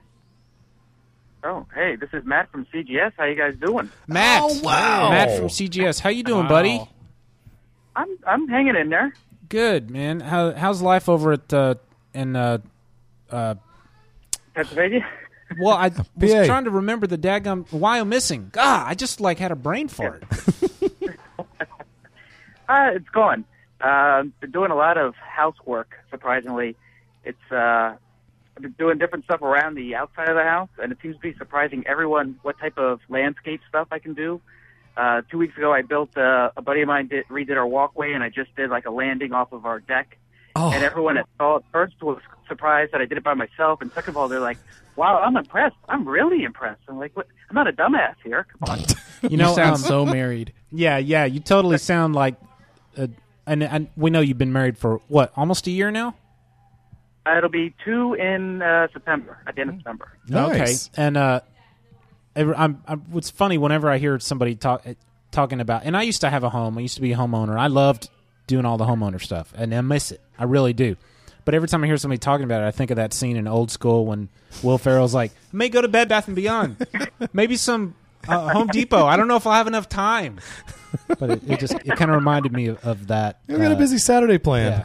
Yeah. How's married life treating you? You digging it? Yeah, it's pretty good, actually. So Meg and I have been together over 6 years now. So it seems like we've been married longer than the time, but not like in a bad way, just because we know each other so well, and we lived together for like 2 years before we even got married. So essentially, there's no real surprises that I'm aware of. She'll tell you before we even start to date, I did a background investigation on her, so I knew what I was getting into before we dated. So that's a great idea. He's a PI, so that's why. Okay. It's in his nature to be to do that. Have you done background checks on your CGS co-hosts? Maybe to some extent. You know what? You should watch that Brian Chrisman guy. He seems a little iffy. Well, it's funny because now that he's stepping up to be more of a producer on the show, which he's doing an outstanding job. Yeah. My thing is I always like to push people a little bit. I would say 95% of the stuff I do in my personal life, there's a specific reason why I say or do something, and it's like 97% at work. So a lot of times when I make cracks and I try to, poke the bear, it's to see how far I can go before you crack. Well, since he's been taken over as producer, I finally got to see how far you can push him before he's just about over the edge. So it's good for me because now I can finally get an idea of how he is. But so there's some times where I can see he's getting very frustrated, and I know I got to back off or I got to, play more of the good guy of, hey, what can I do to help you? How can we get around whatever problems coming up? So well, that's one of my favorite things about the show now is the first off you've been on the show a lot more lately for whatever reason. We don't need to know what the reasons are, but the fact that you're on the show for me personally speaking is nice because I enjoy your point of view on things. But I also like the way that you bust him all the time and push his buttons. It's fun. And Brian, like you said, he's done a great job in the producer role. There are a little too many David Letterman references. For my taste, and I made myself known via a voicemail to your show, and you guys played that and stuff. But that part of that was me busting his metaphorical testicles. I've said, I've literally said the phrase metaphorical testicles 4 times this show, including the one I just said. Which is I think the first time I've ever heard that phrase. So I'm impressed. Yeah. We're going from 0 to 60 like that. It's like being on a Ducati or something. It's like you just get from 0 to 60 before you can even blink your eyes. Let me ask you this: Do you enjoy the more laid back publishing schedule that you guys are dealing with now?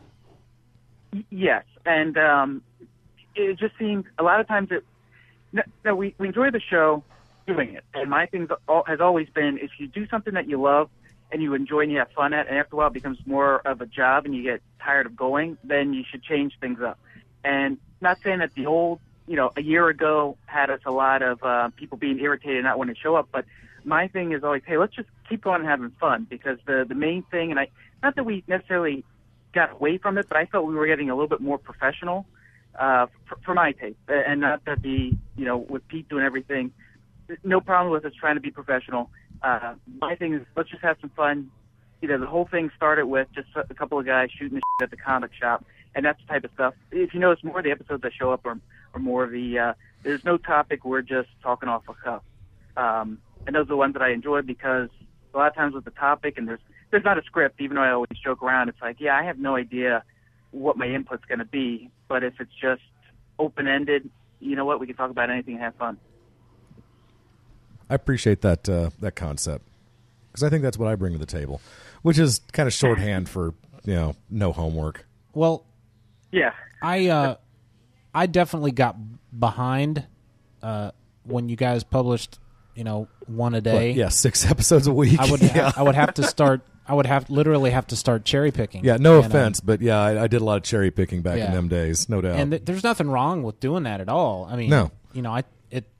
It's extremely impressive. No, for one thing. When I talk to people about our podcast, I tell them to cherry pick, and we only do one a week. I don't think we've actually said the phrase "comic geek speak" since we've been talking to Matt. We just said CGS, and there's some listeners who who may not be aware that we've got a handful of listeners. If you're not aware, Comic Geek Speak is the absolute godfather of our little genre, our little podcast genre. Yeah, I mean, thank you for making it possible for us to do what we do. Yeah, Comic Geek Speak is why Half Hour Wasted started, because Frank and I, and Bill, listened to CGS and kind of got our fire lit, so that's why we're doing it. No, it's I give all the credit to the other guys. They just ask me to show up periodically and mix some things up. So that's usually, I think Dave DeWanch once said, I'm like the rock star. I show up, pick some people off, and then I disappear until I meet them again. So that's kind of my role. But to come back a little bit, I do like the fact that it's only a couple times a week. We do have some in the can for future recordings. Because one of the biggest problems is just finding time for everyone to get together to record stuff. I mean, there's some upcoming episodes that I want to be on, but it's on a night that I can't make, or same thing with the other guys. And just trying to, even though we'd like to put one out every day, it's just kind of, it's difficult. We were talking, Chris from Wild Pig just got married yesterday, and we were at his wedding. We were talking about how much has changed since we first started the show. I mean, Brian's had some kids. I got married, of course, job changes, Jamie's health. It's just like we're all just growing, unfortunately. It's not like the good old days where we had nothing going on except just cramming into Brian's house and recording. Yeah, well, like you said, life happens. Things change, and you don't expect one of your cast members to get cancer. I mean, you just don't expect that, Yeah. So. Yeah, actually, I got an update yesterday, and he said he's doing very well. I'm trying to. Meg and I have been doing cardio kickboxing, so I'm trying to get him to join the class. But oh, cool! Unfortunately, I told him too much of the stuff that we do in class, and he said, "There's no way I'm going to make it through a class." So yeah, you want to. You don't want to kill him, though. No, the whole point is to build up to it, though. So yeah, man, keep on him. Yeah, tell Jamie. Yeah. Tell Jamie we said hi, and we're glad to hear he's Give doing Jamie better. a big hug and let him know how jealous I am that there are people who've actually been able to make it working at a comic shop. God, I wish I could do that. Okay. I think that would be the coolest dang thing ever. I wouldn't even mind all the Magic players. I could handle them. I'd have to learn how to play, but I'd say, I don't know, man. Do you guys like Dungeons and Dragons?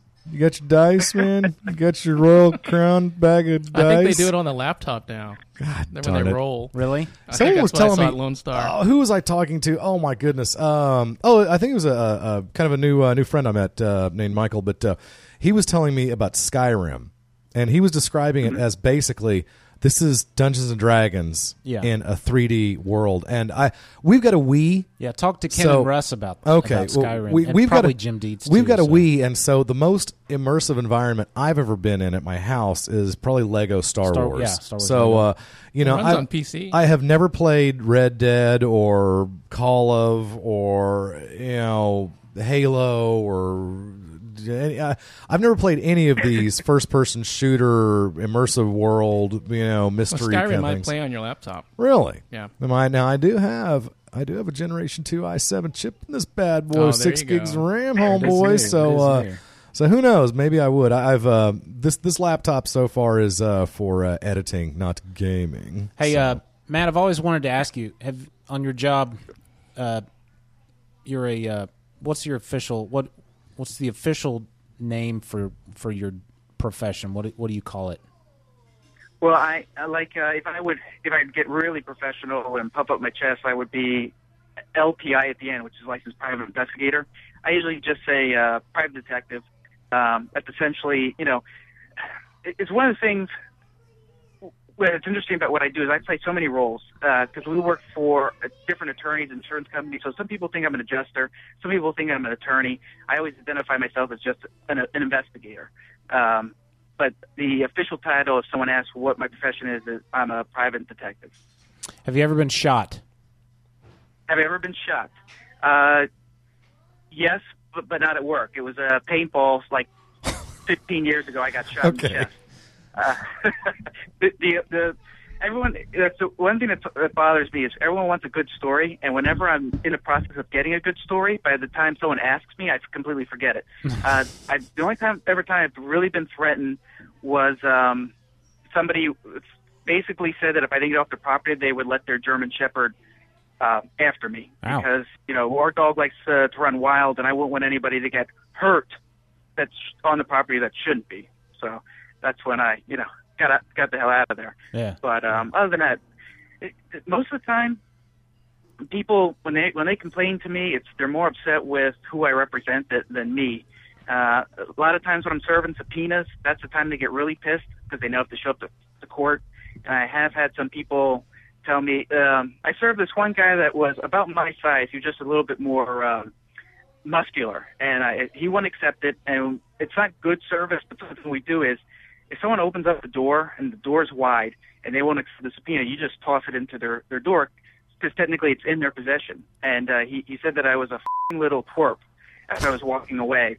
And I went to turn around and say something to him, but I was like, you know what? I'm not even going to give him the time of day because he's beneath me. But, that's the type of stuff I get when I serve subpoenas. But other than that, people are normally cool. All right, good. Well, see, I worry about people who have quote-unquote dangerous jobs, like firemen, policemen, the Army, military service. Those are dangerous jobs. I would say that a PI could be a potentially dangerous job because, like you said, there's morons out there who will not think twice about threatening bodily harm just because they're angry at something. Did you watch Burn After Reading? No, George I haven't. Clooney? I haven't seen that. Well, George Clooney, he's playing a guy who's being followed by some kind of investigator. Yeah. He just freaks out once he starts. He gets all paranoid and stuff. And that's the guy. That's the kind of guy I'm imagining right now. And then the investigator's just doing his job. I mean, he's just trying to get information and serve papers if necessary. I always wanted to see that. It's all right. Burn After Reading. Very quirky. I've got a question. I've got a question for you, Matt. Sure.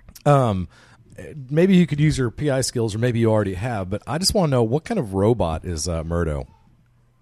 What kind of robot? Yeah. He is he's a sex machine robot. No, oh, wow. He's always on the prowl. He just doesn't show it on the show. No, he is. He's my oldest friend. I've known him for over 25 years, and every time I see him, there's like some new layer of the onion that's being peeled away. He's one of these guys that is so smart that he's stupid, and I don't mean that as an insult. But like, here's the case in point: he needs glasses to drive. All right. Okay. And shortly after he got his license, and we're driving, we're looking for different comic shops to hit. And he's talking to me, and I'm talking to him, and we're driving, and I go, Adam, are those your glasses on the dashboard? Why, yes, they are. Do you need those to dry? Why, yes, I do. I was like, well, maybe you should put those on. That's a good idea. In the process, we're going through a red light. And I was like, Adam, you do realize we just ran a red light. And he goes, what? And he turns around and is staring at the inside. I said, look forward. Don't worry about it. We're already through. So sometimes he's so focused on things. And it's like, he's like a level above me, and I'm not gonna deny he's a level above me, but he's just so focused that sometimes he has the tunnel vision and misses out on other things that's going on. You guys I don't know if that answers your question. That's my summary of that answers my question quite well, because he's one of those Mark Waid types. It's like I hold a lot of nonsense I don't need to know in my head, but it's not as cataloged as Murdo, and it blows me away when someone can basically go off the top of their head, at that length about a particular subject, and it's impressive. Every constantly. episode he's on that I listen to, I learn a new vocabulary word. Yeah, I mean, like from the college dictionary, like crazy words. You guys are cousins, right? Yeah, we're like 6 cousins, but like I said, I've known him for so long. He's my brother, so even though we are distantly, it's a little bit of a reach with the 6th cousin, but he'll always be my brother.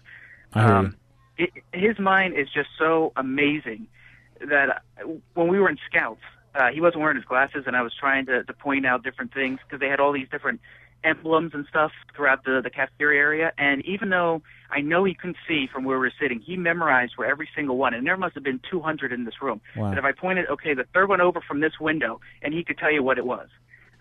It just astonishes me that's how his mind works. It's like Sherlock. I would say he's very much like Sherlock Holmes. Not to bring that up again, but wow, the character. Have you seen the BBC Sherlock series? No, I've only seen the latest 2 movies that have come out.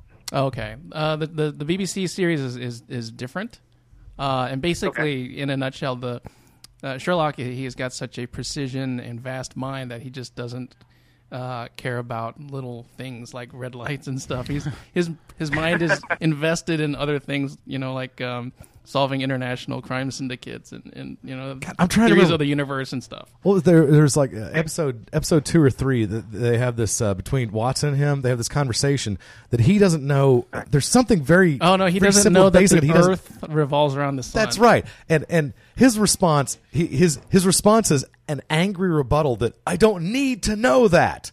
Right. I know what I need to know, and that has no bearing on my life. So I just there are probably more people out there than we'd like to believe. Holy cow! I wish I was more like that sometimes, but it's okay. It's not me. I do too. The thing that I find interesting, if you're going to the Sherlock Holmes things, is I think I know because of what I do. I notice those type of things more than Adam, but I think Adam can catalog things. Like if he thought the way that I did, he would be Sherlock Holmes. And it's again, nothing against him. It's just his mind just works in that manner. It's just that he doesn't look for the same type of things that I do, just because we have 2 different fields of profession. He comes across as an extremely intelligent guy on the show, and it's not a stretch. Yeah. All right, Matt. Well, we really appreciate you calling in, buddy. No problem. You have to talk with you guys. Hope to see you sometime in the near future. Yeah, I'm hoping I can make the next Super Show whenever Brian can come back and devote some energy to that. And I realize that's a huge time-consuming thing to be involved with, and having a family and trying to get a new home and stuff. I can certainly understand why he is taking a sabbatical from the show. Yeah, and as for the next Super Show, I think we're all going to try to chip in so it doesn't, one, to make sure that it's doable, because with Brian, what's going on in his life, and 2, so that it's not so much going on in Brian's life that, he can give out a little bit of jobs to the rest of us, so it's, his plate's already full, no sense overfilling it. But, yeah, cool, very cool. Well, I'm looking forward to going back and hanging out with you guys. I had a great time each and every time I've been up there. Oh, thanks. Okay, man, you have a good evening. Thanks for calling. No problems. You guys take it easy and have fun on the live show. Appreciate it, man. Thanks, sir. All right. Stay CGS-y. Right. Bye-bye. Take care. Bye. Yeah. Matt when he's on the show. He's always, like he said, he just was there to have fun. Yeah. And, there are times, like right now, we both love Frank. But, there are some times when Frank's like, we got to stick to a topic, Yeah. And he gets a little nervous or a little bent out of shape when, and I... Which is one reason why he's the perfect person to sit in that third chair. No offense, Dennis. There are times when I have something I want to talk about, and I maybe get, kind of bent out of shape when we go off topic or whatever. But, Frank's the guy that likes to know where we're headed next. Yes. And, so, and I guess I kind of identify with Matt because sometimes I just like to run off at the mouth. And, yeah. I find this interesting. I wanted to get to this after BDS Murph's call, but we didn't. So I'll go ahead and roll into this now, so it won't take too long. The great Gideon Daniel wrote us after episode 245. He had no idea what was going to happen back then. But in his opinion, this is a Lantern thing. He says, Brad is green, Bill is a blue, and Frank is an indigo. So that was his measured opinion of us. Okay. Which I find interesting. I don't have any argument with that at all. Because I think we've talked about this. I'm a blue, apparently. Blue, you're hopeful? Which kind of surprises me. And Frank's compassionate? And Frank is an indigo, which means he's ruled by passion. Compassion. Or passion. No. Oh, no, I'm sorry. I'm Indigo thinking purple, not indigo. You're right. Indigo is compassion. My apologies. Okay, well, that probably makes more sense then. Because I'm sitting there imagining Frank with that kind of pink outfit that shows his belly button and barely covers his breast. I hate it when he wears that. I hate it when he wears that. Yeah. Well, and he's got that stupid glowing pink thing in his tiara that just it completely throws off the color temperature of the room. Yeah. And frankly, you and I both look sickly under that light. So I'm not happy about it, but that's okay. And apparently, my job on this planet is to make you more powerful, Brad. Thank you. So I appreciate that. If it actually happens like that, I can feel it's my pleasure. I can feel the support coming across the table from you. Dennis, if you could have a power ring, what color would it be? Wow. Okay, what Should color? we eliminate black? No, what just, color? Just off the bat. What color would you want, and what color do you think in reality is appropriate for you? Probably depends on my mood. Okay. Well, that you know what? It is interesting that Jeff Johns never made a power mood ring. Yeah. Maybe that should be the next evolution. Yeah. That's interesting. What color would you want? Are you saying that depends on your mood, or what color you deserve? That depends on your mood, or what's more appropriate for you? I don't know if I'd be the best judge of which one I deserve. Probably my wife would be better judge of that. But I guess I'd like to think it'd be. I'd aspire to be a green or. Which one's the ultimate one? What does white do? That's well, white is life. White is. It's not so much an emotion as it is. White is life and black is death, and then the other colors were emotions. Yes, right. I could see you as a White Lantern because. Well, that's why I hope to aspire to be, but basically catch me on the wrong day, and that would not be the answer. The White Lantern's only power that we really know of is just basically the power to bring the dead back to life. Yeah. So if you were in a fight with Dennis brought this live show back to life by being on it. Yes, thank you. And he restored our health and our vigor with Torchy's Tacos. He sure did. And some of the best dang queso in the area, if not in the state or in this part of the country. There's some of that left, isn't there? Oh, my gosh. They gave me 2 extra. I only ordered 2. Awesome. They gave me 4. I'm about to crack one open again. Do you need a beer? Beer. Well, we're about an hour and a half into this. Yeah. And we haven't had any calls come in. I suppose I could tweet and say, hey, if you want to call. Yeah, we could. Give us a call. I did get the same Gideon. He did write in when I pimped this. It was this afternoon on Facebook.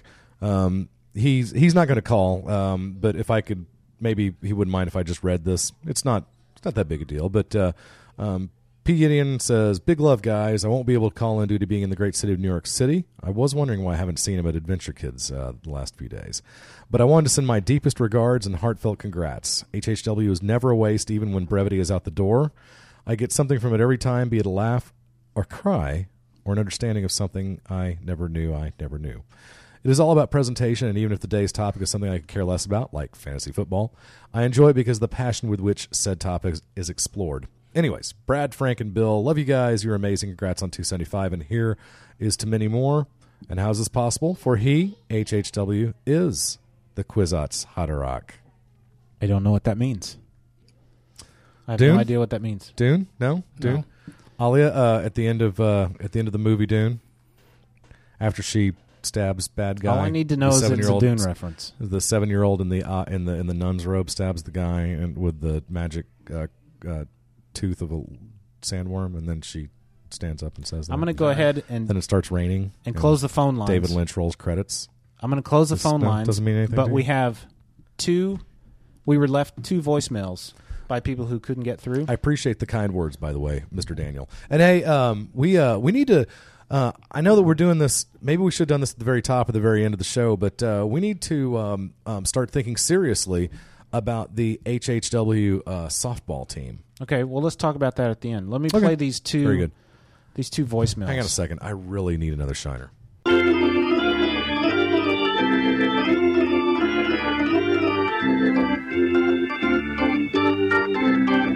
I'll put some Monty Python intermission music there. Perfect. All right, we're back with some Ruby Redbird. And these shiners are literally ice cold right now. Have you tried this before, Dennis? No. It's very good. It's very good. I don't like grapefruit juice or grapefruit. Okay. But it's good. Was that what's in it? I loves me some grapefruit. It's very good. That makes this beer twice good.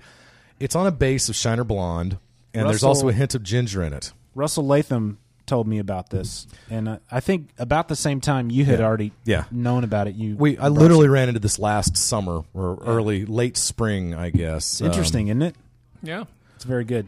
Let's play this voicemail that we got from somebody here. Bring hither the voicemail. Okay, here we go. Let's see. Happy 175th episode. Just kidding. 275th. I was hoping I could get away with 175, so you guys would stay on past 300 a little bit longer, because I love listening to the show. This is, if that makes any sense, this is Brian from Illinois, and just wanted to wish a happy 275 episodes. I love the show. Huge fan. And you guys are the reason I started reading comic books. Again, I haven't read a comic book in 20 years. They just, I don't know, stopped reading them back in 92, and bought my first comic book about 2 weeks ago, and I'm hooked. Reading a lot of DC and Image, so comic books. But just wanted to thank you guys, and I will continue to listen every week. Please, I know you guys are talking about ending the show at the 300 episode. Don't do it. Please do not do it. All right. Take care, guys. Bye.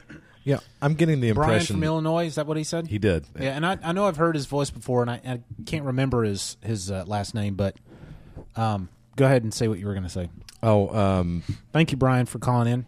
Yeah. And trying to get through. We're really busy with phones, as you'll hear when you listen to the show. Yeah. So it was really appreciated. And it's nice to know that people want us to continue. So I just got a text. Let's see who it's from. It's from Matt. A tweet from Matt. Excellent. Sorry for the rambling nonsense. Thanks for letting me ramble, though. You did not ramble, Matt. That's what we're here for. Compared to me, it was cogent and succinct. So congratulations, Matt. You guys basically woke that caller up from a 20-year comic coma. Yeah, wow. That's very cool. And I'm glad we could contribute to your financial crisis. Well, it's kind of like herpes. It's the gift that keeps on giving. Because Brad did that to me back in 2002. I did not. I don't mean herpes. not the herpes, the comic books. Okay, yeah. all right. Sorry if I gave that impression. I want to retract that. So that's not what I'm here for. If you end up spending too much of your own hard-earned money on your comic books, Brian, it's not our problem. Well, do have one more voicemail. I do have a suggestion, though. Go ahead. And God forbid, I had to do this. Well, I didn't have to. I felt I needed to do this back in January when my employment became far more tenuous. For 2 months, I didn't buy a single comic book, and it was easier than I thought it would be, but it still kind of hurt. I went back on Free Comic Book Day. That's what kind of broke me. I went back into the store, and I showed up far too late for any free comics. But luckily, kind of defeats the purpose. I know. Well, luckily, Day, at least Madness was doing a buy two get one. So I said, you know what? I'm going to go ahead and allow myself to pick up a couple of titles, and I went ahead and picked up Fantastic Four and Legion, and I said, you know what? I can probably give myself, 2-4 comics a month. I can probably do that, without sending us to the poorhouse or whatever. You have hero points at Lone Star. Oh my God! I haven't gone there in so long. I need to go there and redeem those for darn sure. I need to go there and see if I can find a copy of Legion Lost issue 9. By the way, that's check mycomicshop.com. That's a minor aside there.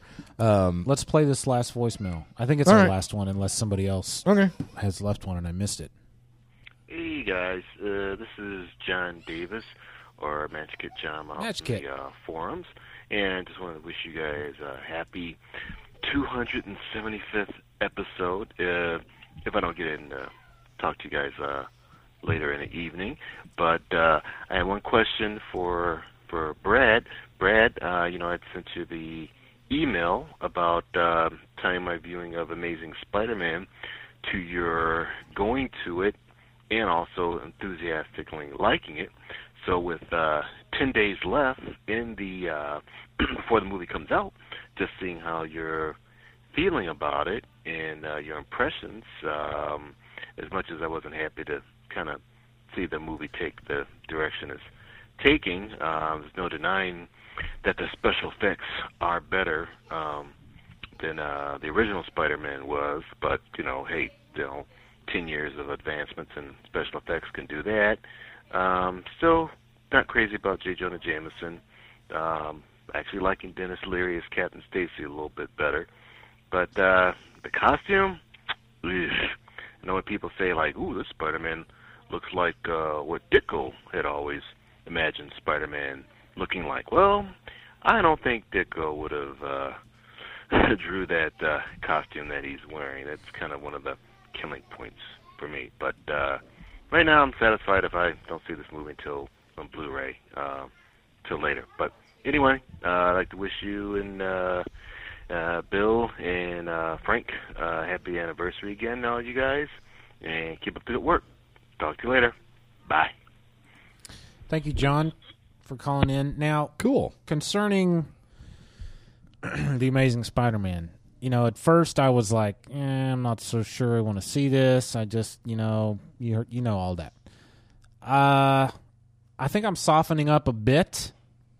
I saw a clip from the show that wasn't in the trailer. It was a clip of where Peter Parker, dressed as Spider-Man without his mask, was hanging from a bridge via a web in one hand, and in the other hand he was holding like a burning school bus or something.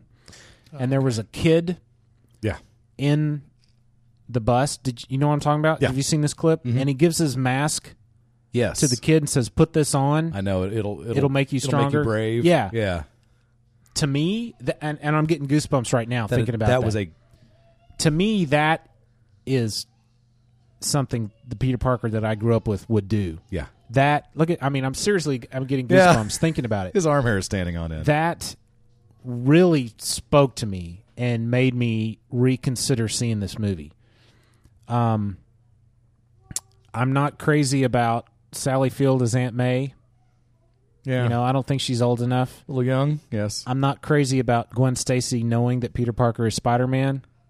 Okay. But something I've been trying to do over the past year or so is to not prejudge things and to have an open mind about more things in all areas of my life, including, trivial things such as movies. So, am I going to see it? I might. I might. Who am I kidding? I'll probably see it. Okay. Will I go in with prejudging it? That's the question.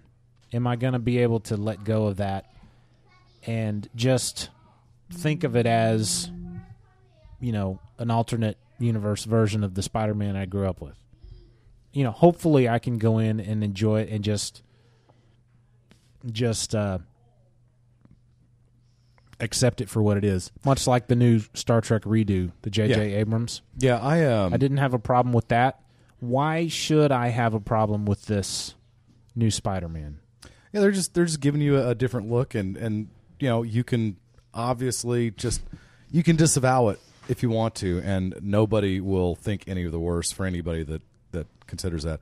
The first time we saw the very first preview, I thought this movie is going to be awful, but I was incredibly intrigued by the POV shots they had of Spider-Man swinging through the city. It's like my thought was, this movie may be wretched, but I would just about go see this movie just to experience the point of view of swinging through the city on webs, which it looks like. Sam Raimi, the master Sam Raimi, gave us some great angles and shots and stuff of Spider-Man, but you never got the point of view look. You never got to feel like, you're on the roller coaster. You're the one who's actually thwipping, from the top of the Empire State Building down to, I can't wait. I hope they do that, and I think I said many months ago that they could do that for probably like 90 minutes. It could just be you thwipping through the city, and landing on things and then jumping and stuff. And I wouldn't even need a story. You could just do that for 90 minutes. As long as it's good 3D, I'm there. And I do think I'll have to watch that movie in 3D simply because of that. So I do not like the costume. Kids. I'm not a fan of the costume because to me it still looks like the red on his costume is pointing down towards his crotch and saying, "Hey, look at my junk." It's like a big arrow. I don't blame you. You know what I mean? It also looks like he's wearing shoes. Yeah. Well, yeah.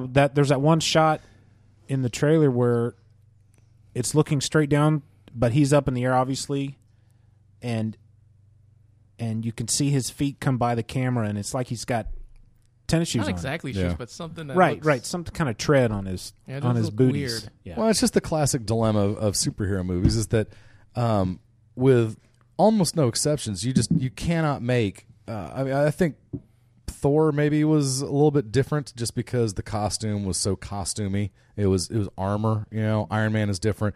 But any of the spandex characters, whether it's Captain America or Superman, you're never, ever, ever, ever in the history of ever going to be able to get the movie character looking as good as the comic book character. It's against the laws of physics for it to be able to happen. Iron Man. Well, that's what I said. Thor, Iron Man, where their costumes are very costumey. Right. But the spandex costumes, whether it's Spider-Man, whether it's Cap, Green Lantern, you're not going to ever be able to do the comic book costume on a person. To me, the Sam Raimi Spider-Man costume was 99% there. Pretty close? Except for the raised webbing. Yeah, and that's part of it is I've gotten to the point, I think, where I just accept that, this costume is going to be based on, I just held my quote fingers up, but, this costume is going to be based, or this movie is going to be based on the original source material.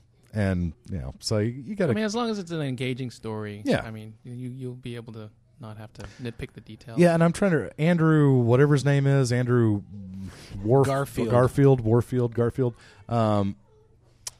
He's a Britisher, isn't he? Yeah. Yes. Yeah, very interesting. Well, at least we know that those Brits can act. Did you ever see the... This looks better and better. Did you ever see the Social Network? No. He was in that and played an American. I don't... That's a great movie. I trust you, and I don't know if I will ever say, I got 2 hours to kill. I got nothing better to do. Let me watch The Social Network. It's. Did you see it, Dennis? I saw half of it. I fell asleep. Did you? Oh. Were you tired? Yes. Because it just hooked me. Okay. I mean, it was just intriguing in a way that I never expected. That's cool. Yeah, I went with my girlfriend, and I was like, really? We're going to go see this Facebook movie? Okay. Yeah, And that's then what I went going in. I mean, I was like, dang, this is good. Well, wasn't it written by Aaron Sorkin?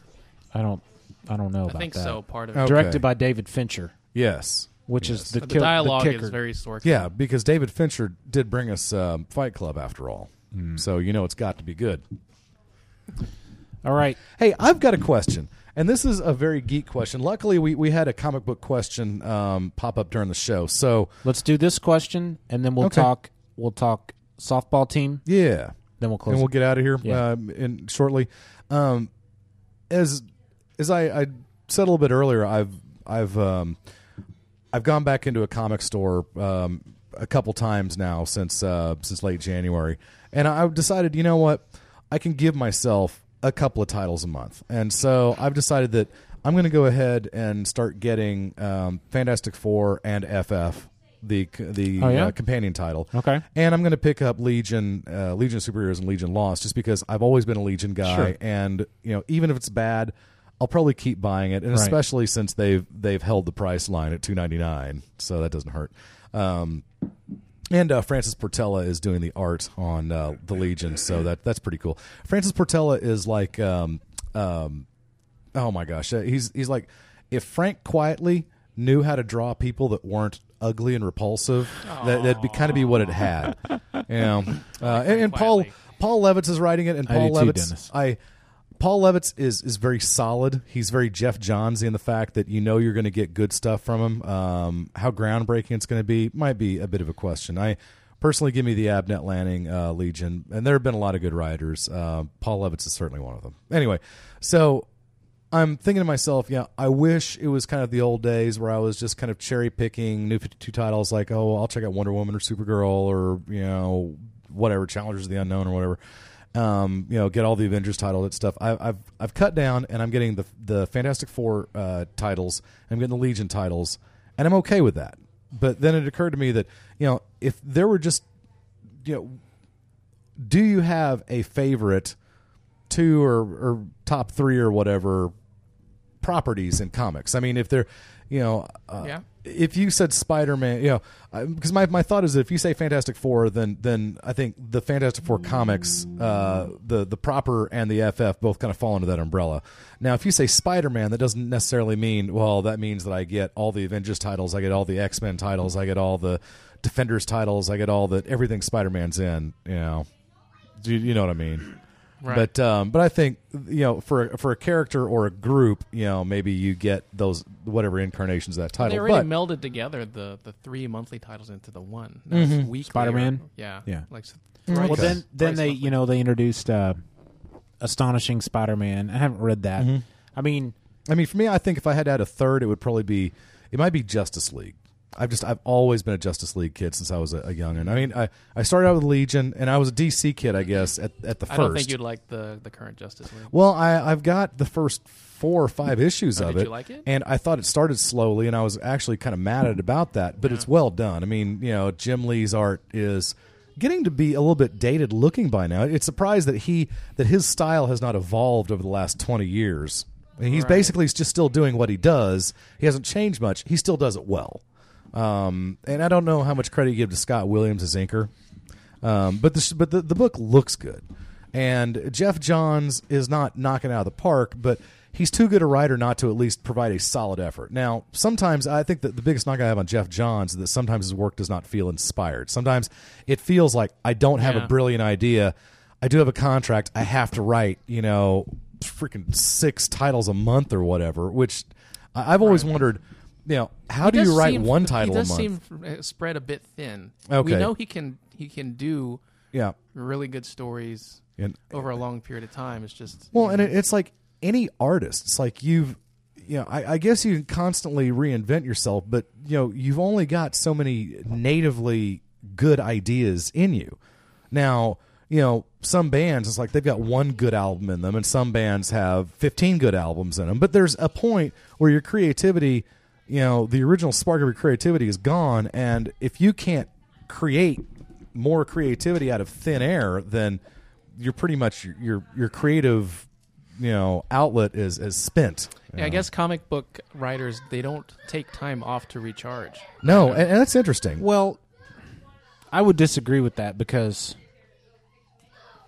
not every comic book writer has written something every month. You know what I mean? Yeah. I mean, there's some truth to what you're saying. Like, Peter David's my go-to comic book guy. Yeah. And novelist, for that matter. But not every novel he's written has been my cup of tea, and not every comic book he's written has been my cup of tea. Peter David, dang it, I was watching, I think he wrote a Young Justice episode. He did. A couple weeks back. He did. And I saw the written by, and I went, really? Well, he wrote the comic, the Young Justice comic. Okay, I didn't know that. Out in the early How's the 2000s. show? My humble opinion, I watched the show sporadically during its first season and thought it's a little soap opera-y. They're more concerned with, oh man, is Connor and Megan, Superboy and the Martian Manhunter chick, are they going to get together? What kind of relationship problems are they having? And they kind of wrapped that stuff heavily, liberally around the action that happened in the series. But about 6-8 episodes ago, they started the Young Justice subtitle Invasion storyline, and I think that the show is really picked up. I mean, they're still doing a decent amount of character development, but it's like the arc is first and the characterization is secondary instead of kind of the other way around. So I appreciate it for that. To sum up, I think Young Justice is really good and getting better all the time, and it's my favorite cartoon capes and tights thing since the Teen Titans cartoon. The Go? Yeah. Uh-huh. So the Young Justice, can you watch that on like Netflix or something where you can just on demand something? I don't know. I've been DVRing it, and I've probably checked on Netflix just because I would like to go back and see first step, because I didn't see, I don't know, maybe I saw half the first season. I caught it when I caught it, and I didn't worry about it, and I finally said, you're nuts. That's what the DVR is for. Right. And so I've been watching it. I've got it set to record the first run episodes only, so if they're catching you up on reruns, I don't know. But it's really good. I mean, I think the Avengers is also really good, but the Young Justice to me just feels more like a comic book sprung off a page, and I really like it. And they've had a 5 years later thing happen to them too. As the Invasion storyline starts, all of a sudden you kind of jump ahead 5 years and things are different, slightly different. Like Robin is now permanent, or is this just a no? This is a permanent shift in the series, which was, I'm not a spoiler guy. I don't know that this would be called a spoiler anyway, but I found it extremely interesting that they did this because. And they've had a couple of those huge gaps in time. Another thing I love about the Young Justice is that the Justice League are all over it. Batman, Superman, Red Tornado, Martian Manhunter. These guys are in it all the time. I mean, they're basically co-stars. You could almost entitle the show "Young Justice" featuring the Justice League, because the Justice League are their mentors. And so usually one of the Justice League is literally assigned to the Young Justice team. Now, this was before the 5-year jump, and I don't think that they have that mentor-mentee relationship as much in the truly current the Justice League or Young Justice Invasion storyline. But Dick Grayson is now Nightwing, and Tim Drake is now Robin, and Impulse has showed up, and Connor and Megan have broken up, and this and that, and so it's one of those where they leave a time gap that they can kind of fill in bits and pieces here and there. For the most part, it's kind of cosmetic, but it allowed them to do some cool stuff. Like it's just really cool seeing Nightwing, and he's in his classic, not the original Teen Titans Nightwing with the huge yellow collar, lapels, but the classic all black with the blue bat Nightwing thing. And it's really cool. It's getting better all the time. So yeah, catch up. And I said I'm going to guess that Netflix does not have it because I'm sure I have looked before. I'll check it out real quick, y'all. To answer your original question about Yes. the comics, Yeah. Spider-Man was always that for me. Cool. In the 90s, I bought all 4 Batman books and all 4 Superman books. Okay. Because, Death of Superman Okay. storyline and the Nightfall storyline when Bane broke Batman's back. Yeah. If I was still buying comics today, well, okay, up until last year or something, it was... Yeah. I'd have to go even farther. It's always been Spider-Man until One More Day. That's Okay. just blanket statement. Okay. But up until I stopped buying comics for financial reasons, it was Avengers and New Avengers. Yeah. Ever since Bendis was on it. Okay. And then Moon Knight, I would get all the Moon Knight books that came out. Cool. Even so far as to going back and getting all the old Moon Knight stuff at like conventions and stuff. Okay. And the Hulk. Incredible Hulk. I've always been a fan of Hulk Interesting. since Okay. Peter David wrote the Hulk. And for a while, it was Star Wars. Every Star Wars book that Dark Horse would put out, I would get those too. Got to see, and I'm I'm not that much older than you, but I remember to me the Star Wars comic book was produced by Marvel. Yeah, but that's when Dark Horse started putting them out back in the Uh-huh. early '90s. Yeah. That's when they got good. No kidding. Yeah. So. Okay. Because the original Marvel run was they were good, but it wasn't with air quotes. Yeah, Good. It was good. It was. Netflix does not have Young Justice, by the way. You can, however, watch Justin Bieber "Never Say Never." No thanks. When you were buying books there regularly, you go. what was your go-to character or group or whatever? Right now, it's Walking Dead. Yeah. I'm also liking Daredevil. Did you read the Brian Michael Bendis Daredevil? No. Okay. So for when I say Daredevil, I'm talking about the Mark Waid, Yeah. the current one, since the reboot or the relaunch. I'm Okay. jealous. I've heard it's really good. I've wanted to watch it, but I have not. I was all over the Bendis Daredevil too. Okay. Great stuff. I think prior to that, it was Power Girl. So Okay. I'd pick up Walking Dead and Power Yeah. Girl, which are pretty Was much it- the opposite. Yeah. Totally opposite books. That's but- cool. When did you first start buying books on a regular basis? Wow. Junior high? Okay, then what was it back then? Okay. What was your go-to book back then? Back then. What's your favorite hero? What's it always been? It was been? Spider-Man. Okay. So I picked up Amazing Spider-Man when Ron Frenz was drawing it. Great stuff. And Roger Stern wrote a lot of yeah, those. right. Hobgoblin and all that stuff. Exactly. Great stuff. Fantastic stuff. The 240s and whatnot. Right. And I would pick up the cartoon related ones like G.I. Joe and Transformers. And I think the rest were just stuff I'd pick up from half price books, just whatever was in the bins. Oh wow. Not monthly stuff. Okay. I just remembered when the Punisher started getting his own books and he had like 2 or 3 books at a time. Yeah. I would get those also. I did get those. I was a big Punisher fan. Yeah. And see, we've talked about this before. I've always been a group guy. Right.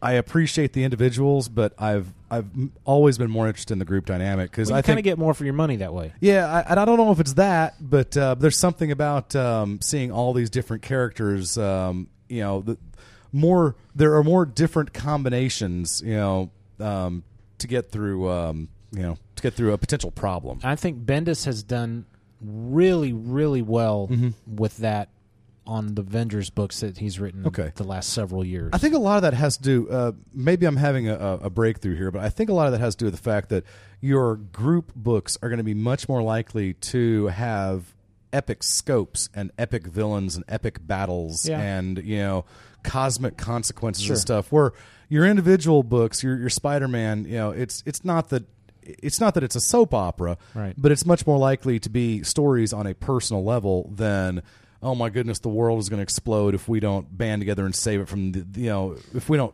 break these impossible odds kind of stuff.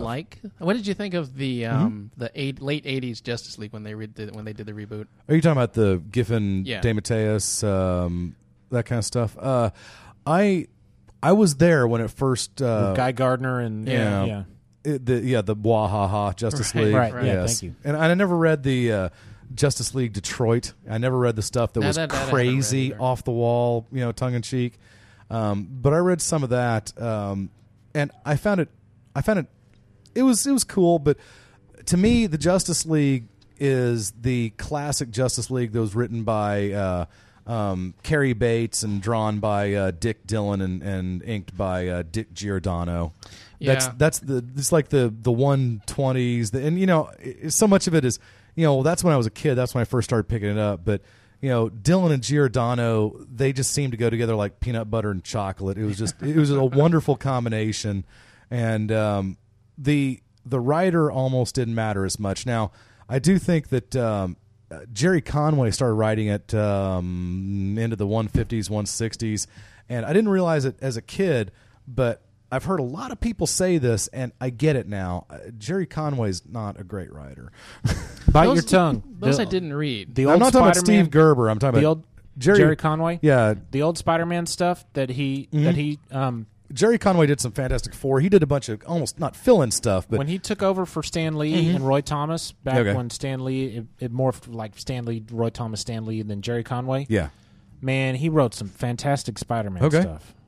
I probably read a lot of those as a kid, and when I was a kid, it's comic books are 35-40 cents a pop, and so I'd go throw down $5-10 at the store, and I'd walk away with pretty much every title they had. And so I did read a bunch of those solo titles back in the day. If I had to pare it down, and give you my top 4, it'd be Fantastic Four, Legion, and probably the Avengers and the Justice League. I think that's the way Bill rolls. I think if you took older authors, and I think it's evident when older authors come back, quote unquote, for their they're coming home, the triumphant return. Yes, more often than not, in my opinion, it doesn't really work. And great. That's why I was fairly apprehensive about Paul Levitz coming back to the Legion. Now he hadn't written it in, 20 years basically, because he was the writer. No, less than that. He was the writer up through the early 90s, but he wrote the Great Darkness Saga. That's kind of he started, and basically he immediately ramped up into that, which is one of the great stories of all time, certainly in the Legion universe. And that was Keith Giffen's artwork and Larry Malstead on inks, and it was just, at the time, it was fairly magical because it was different. It was the art was very precise. Keith Giffen hadn't adopted that kind of very fat lines, lots of kind of almost like quietly, almost kind of ugly people, and just kind of real gritty art, which I didn't mind a bit for the 5 years after run. But Giffen, has gone to a look that is very, very Jack Kirby-esque. Where it's lots of very heavy. But before then, it was not. I would not say that it was readily accessible for the general audience. Yeah, well, I started reading the Legion when I was a kid. It was written by the Cary Bates, Mike Grell days, and Dave Cockrum had just preceded Mike Grell, and Mike Grell drew that. Oh, wow. Yeah. I will let you look at a couple of titles if you want, but that was back in the days when the credits on the comic would be written by Cary Bates, art by Mike Grell, and they would maybe give you the editor. But those were all the credits. So if Mike Grell, we have to assume he inked it and maybe did the coloring, and because if someone else did the inking or the coloring, they don't credit him.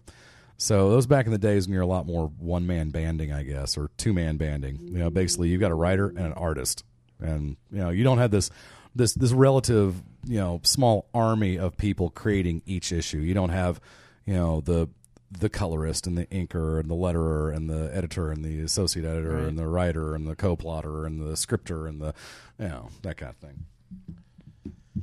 I think when Chris Claremont came back, his triumphant return to X-Men. Was it that X-Men Forever or something whatever like was? that? I think it was kind of universally panned a bit. And when Peter David came back to the Hulk after several years and did a 5-issue arc, I was so excited. Yeah. But it wasn't the same. Yeah. When Mark Waid came back and did the Flash after years away. Okay. I was excited. It wasn't the same. Huh. When Neil Adams came back and did Batman Odyssey, people were thrilled about that he was coming back. Yeah. I haven't read it, but apparently it's not so great. Well, I read the first 3 issues. But he's also writing it too. Not with Denny O'Neil. Even his art is different. It's absolutely it's absolutely Mike Grell's art. Or it's absolutely, you know what I mean. It's absolutely his art. You're not mistaken for anybody else, but his art has become more frenetic, a little muddier. It's not as focused. It's almost like he's ad-libbing his way through the art, as opposed to, or maybe he just doesn't care as much. See, maybe he's on a deadline. Maybe he's too busy animating the Claret Bee. I've always gotten that impression that when an artist's, maybe it's not fair, this characterization. But has there been any artist that has maintained their particular style at their peak? I think Jim Lee. Forever? I think his art looks the same as it's always looked. Yeah. Well, how much older is Neil Adams than Jim Lee? Well, probably 20 years. Maybe? Yeah, and also there was a lot more time that had passed between Neil Adams' Batman stuff and his current Batman Odyssey stuff than there has been between Jim Lee's current Justice League stuff and his Batman Hush stuff or whatever, even before that. But John Byrne's art over the years has, in my opinion, gotten a lot worse in my eyes. You know, it seems a little more shortcut.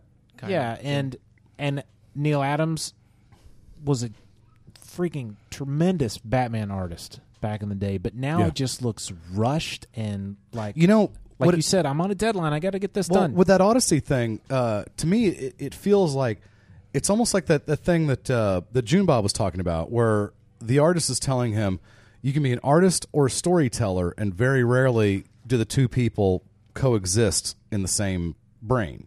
That the artist is so concerned with filling up every little corner with, wow, look how good an artist I am, and look what I can draw, that you almost lose the story because you're too concerned with the literal act of drawing and the intricacies that you can put into your backgrounds and stuff that don't lead to the forwarding of the storyline itself. Who do you think strikes the best balance between the two?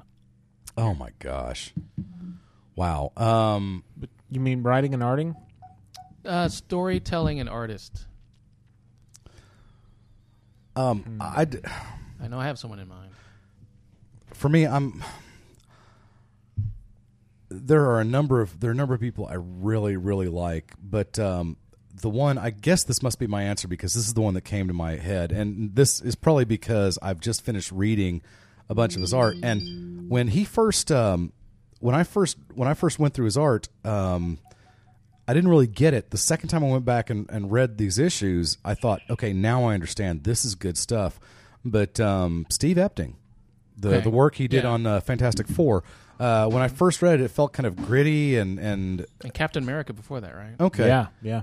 The cat at the Titan Comics was telling me about another run that Epting had done. Was it Spider-Man? What was it? Oh, I feel dumb now. But he said he fell in love with Epting during this other run that I'm forgetting. All I know him from is the Fantastic Four run, but he did such a good job. Captain America. Okay, he did such a good job of capturing the look of the characters and just the emotion and the way he drug your eye across the page. Not as exciting as like say Brian Hitch, who he may be my favorite current artist right now, and it's a shame if he's doing something I don't know what it is. But he and Mark Millar basically reinvigorated the Fantastic Four franchise. You're proud of me, aren't you? Miller. Say it. Huh? Miller. Dang it. I think Ivan Hayes, Ivan Rice. I think he's really good at both. Yeah. Good storytelling and good art. I think Rice is exceptional. He's extremely good, but he feels kind of generic to me. He's generic great artist. Have you read Aquaman? No, I haven't. I have to admit. That's what he's doing right now, right? Yeah. Yes. Not generic. Okay, cool. I've looked through them, and I love his art. I just love it. Well, when he replaced Ethan on the Green Lantern stuff, I felt it didn't miss a beat. Yeah. It's not that he doesn't ape Ethan Van Sciver. That's not what I'm saying, but I'm just saying they're both so competent at what they do. They both do such a good job that his art is great. It just doesn't feel like, you don't look at Ivan Rice. I mean, I guess maybe you do, but when you look at Ivan Rice, you don't go, there's a certain style there. There's a way, brush strokes or shadow. There's not something there that screams, I am Ivan Rice when you look at his artwork. It's just like I said, kind of generic. It's great art. And it feels like I'm being derogatory, and I don't mean to be. I don't know if it's quite generic, but I mean, there's a group of artists that kind of have a similar style. Yeah. So I'd say Ivan Rice, Ethan Van Sciver, to an extent, maybe Rags Morales have, depending on the inker, they have a very dramatic yet detailed style. Yeah. And they do strike like a very good balance. Who's that one artist that you dig that you feel like maybe you might be in the minority about? For me, it's Steve Dillon. I love Steve Dillon's work. He drew Preacher. Okay. He drew Punisher for Garth Ennis. Okay. He's currently has had 8 or 9 issues of The Incredible Hulk. Okay. That he I beg your pardon. Mark Silvestri started that. So maybe he did 4 or 5 issues of Incredible Hulk. Yeah. I love Steve Dillon. A lot of people say all his faces look the same. Possibly, but everybody does that. I friggin' love Steve Dillon. However, I don't think he should ever be allowed to draw the Hulk again. Oh. Because the Hulk's not big enough, and he looks like Drax the Destroyer. Oh, okay. Hulk happens to be bald now. That's the dumb bald Drax. I mean, I guess both Draxes were bald. So is it just like his style does not fit, or he's not following the model sheet? I presume there's like some kind of model sheet. No, well, it's just he's not big enough. He looks more like Drax than he does the Hulk. I think I love his Punisher stuff. I read Welcome Back, Frank. I've read it a handful of times. I'll read it every 6 months or something. I just love it. Yeah. And I love his Preacher stuff. But he's just not the right Hulk artist. I can't imagine why they let him on that book, but, whatever. Hey, there's Zoe. I hadn't even seen her since she got home. It was an hour ago. They've actually left and come back since then, too. I've been zoned in, man. I know, man. I think you and I are getting the same text messages from June Bob. Did you get the picture of the fried worms that June Bob sent us? Yeah. Hey, I have to use the restroom. Yeah. So let's... Well, we don't have to keep going with this. We've been going for like 2.5 hours, Where's the professor? Backyard, I think. Should we get her in for this? Oh, for softball. Yeah. We got to get that in. Sounds good to me. Hey, who's 90384? You have to bleep that. Professor? Oh, yeah. Text everybody. Text this person if you heard that number and ask them who they are. I'm not gonna have to bleep that number now. I don't know. All I know is I got a text message at 8:16 5 minutes ago that said, "Save me some." I don't even know what that means. I'm telling you, June Bob sent that text to you and me and somebody else. Okay. At least that's the somebody else. Oh, Professor. Okay, I don't know who this human is. Sorry, disregard that number, everybody. Come in here. Take Dennis's mic. Yeah, we're going to talk about... This will be We're going to talk reasonably painless. Softball. Oh, okay. Let's talk about softball. Shoot, I'm not going to remember anymore. So, whose idea was this? Okay, but first, what do you think about the new 52? No. We're thinking about forming a fall softball team for the fall league. Yes. The half-hour wasted team, including us and it's friends a and co-ed family team, and any friends and family of listeners of the show, right? Half-hour wasted softball team, very low key, very just fun, and laid back. Beer league people. Kind of, but league. If someone has a teenager that they want to join, like 15 and above, then they can't drink with us. We'll bring them lemonade. I mean, our kids will be at the games. Just to throw that watching out there. us get you just Bill. ass-faced. It's going to be so sad. Let's go on a tangent here, okay? Yeah. You like tangents. I do. I love tangents. Professor, so excited. Have you ever had a normal conversation with your husband? Oh, you mean where where I do all the talking and he gets to just not sit necessarily there. He does all the talking, but when he doesn't derail the conversation off on some tangent. You know what? He doesn't do that as much in real life. That's okay. I think I put the nipped that in the bud pretty early. So what we want to do is invite. Do we know when this league starts? Oh man. Okay, I think it's August, October, and we want to have at least 15 members. Don't know the exact price because it depends on how many people. It's probably going to be around $30 a person. I'm just throwing that number out there. It could be less. Yeah. Okay. And the shirts are really cute. Didn't I say they were going to be somewhere like $15 to $20, depending on how much lettering we put on them and stuff like that? Yeah. I found some really cute shirts where it's like the sleeves are one color and the rest is white or gray, whatever that look is. Yeah, we could jersey, and we could put like the half-hour waisted logo on it. They can be three-quarter shirts, three-quarter sleeves, or short sleeves. Yeah, we could put Chico's bail bonds in the back. So what we want to do is invite any local listeners. Yes. It doesn't have to be local. You could live in Oklahoma and want to drive down every week to play ball with us. Yeah, that's fine. Yeah, you could. Yeah. Yeah, JB could come in from East Texas or wherever he's living. If there's anybody listening who would like to be a part of the Half-Hour Wasted softball team, which will start in a couple months maybe? Yeah. I want to say it's late August to October, but I could get all that specific information and put it on y'all's forum or something like that. We have to have at least, 9? Oh, gosh, at least. We probably need a minimum of 12. I would say have to be minimum. Yeah. But we don't have... people are going to be sick and stuff. Now, we've got to have... one thing is a co-ed league has to have... it has to be 5 and 4. I mean, there can't be like 8 guys and 1 girl playing. About that, honey. I thought you said that there had to be like... Gosh, 5 and 4. To let me look this I thought there had to be at least one set of boobs on a co-ed team. Well, clearly, but... and I'm not talking about you and Frank. Right. Boom! Oh, wow. So if you're interested, hey, you knew what you were signing up when you let us come to this house to record.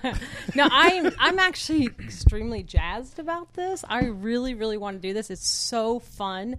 And it's going to be laid back. There's not going to be any stress or like people getting angry because we don't win. Matter of fact, I assume we're going to lose a lot. And we'll probably have some. Hey, if you want to play softball practice and lose on a weekly basis, come join the Half-Hour Wasted team. It'll cost you about $45. No problem. Come on. But it's going to be fun, and I just want to do it. I just want to do it and just try it out. So there are a few people in the area that we know. The Poos, obviously, P. Giddy and Daniel.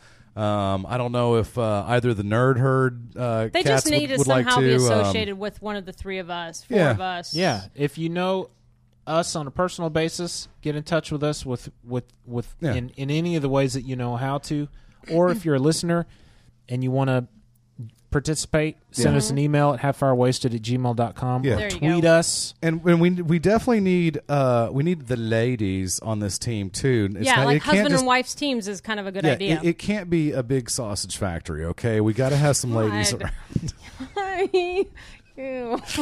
So we've been doing the show for 5 years now. He just now decided to use that. No, I think after 5 years you would remember on a weekly basis that this is a family show. Oh God. No, I thought I was that's tap very dancing. appropriate. I thought I was tap dancing around it. He considered that appropriate. I know. No, I just thought it wasn't too far over the edge. Maybe we didn't have to. There was more I was going to say. So we need all of Frank's girlfriends need to sign up for this. Listen, this is the 3rd time I've almost lost this thought.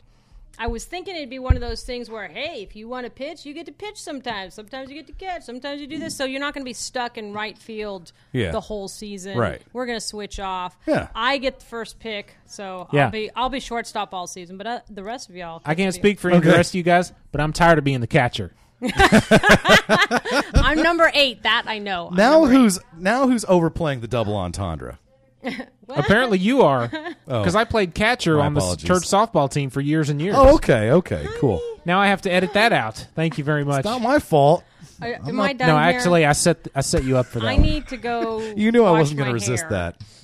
You've got a big show tonight, yes, and we're going to go see it. Yeah, that's I'm gonna right. Go be funny. The Band Wreckers. We're splitting in here, and we're leaving here in about an hour, something like that. All right. Yeah. Half-hour, something like that. So again, I'm going to let Dennis take back the mic. Very good. Well, thank you for Professor. helping Text, out. Email, tweet, all those things you do. So we'll figure out. I guess the easiest thing to do would be to, I don't know, create a forum thread for it or something. No, just email us or tweet us. Yeah. Either one. Yeah, halfhourwasted@gmail.com. Yeah, at or halfhourwasted. If you're personal friends of ours, call us on our cellular devices. Right. Those oh-so-secret cellular devices of ours. We hope Frank makes it back from Germany safely. Mm-hmm. Yep. And I want to thank everybody for calling that called in tonight. It was nice to hear from you. I want to thank the Poos for bringing some frou-frou tacos that were wonderful. Thank you, Torchies. That was awesome. I want to thank Bill for being a sweetheart. Oh. And I want to thank me for holding my bladder as long as I have. You have done quite well. I'm awesome. proud. I'm proud. For a minute there, I thought Sage walked in here holding a can of Bud Light Lime. Oh, no. Because it's green and white. No, but he is enjoying a fine 12 ounces of lemon lime soda. I hope it's any good. How is it, Sage? Check him out. Check out he's so chilled right now. What's up, G-Dog? Because he's cool with his soda pop. How you doing, brother? All right. I'm starting this music. Uh-oh. Boom. Oh, Sage. Thank you for joining us. I don't know what 276 is going to be about. Yeah. But this is like the zenith. Is that right? Yeah. The zenith? Yeah. And so Apex, from here on down, pinnacle. we're headed towards the nadir. Yeah. We got 25 episodes to get there. No, we're going past 300. I hope so. We have the official announcement. I hope the Mayans will let us. Because that to me is the whole point. Frank's Mayan? Yes, Frank's Mayan. He doesn't. Oh. Yeah, he keeps that kind of. He's Mayan yours. Hey. All right, everybody. Thanks for joining us. Mm-hmm. Give us a tweet and an email and all that good stuff. And what else? Anything else? Yeah, before we leave. Dear Twitter diary, I tried angel dust today.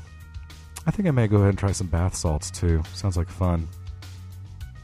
# you only live once. Goodbye, everybody. See you next week.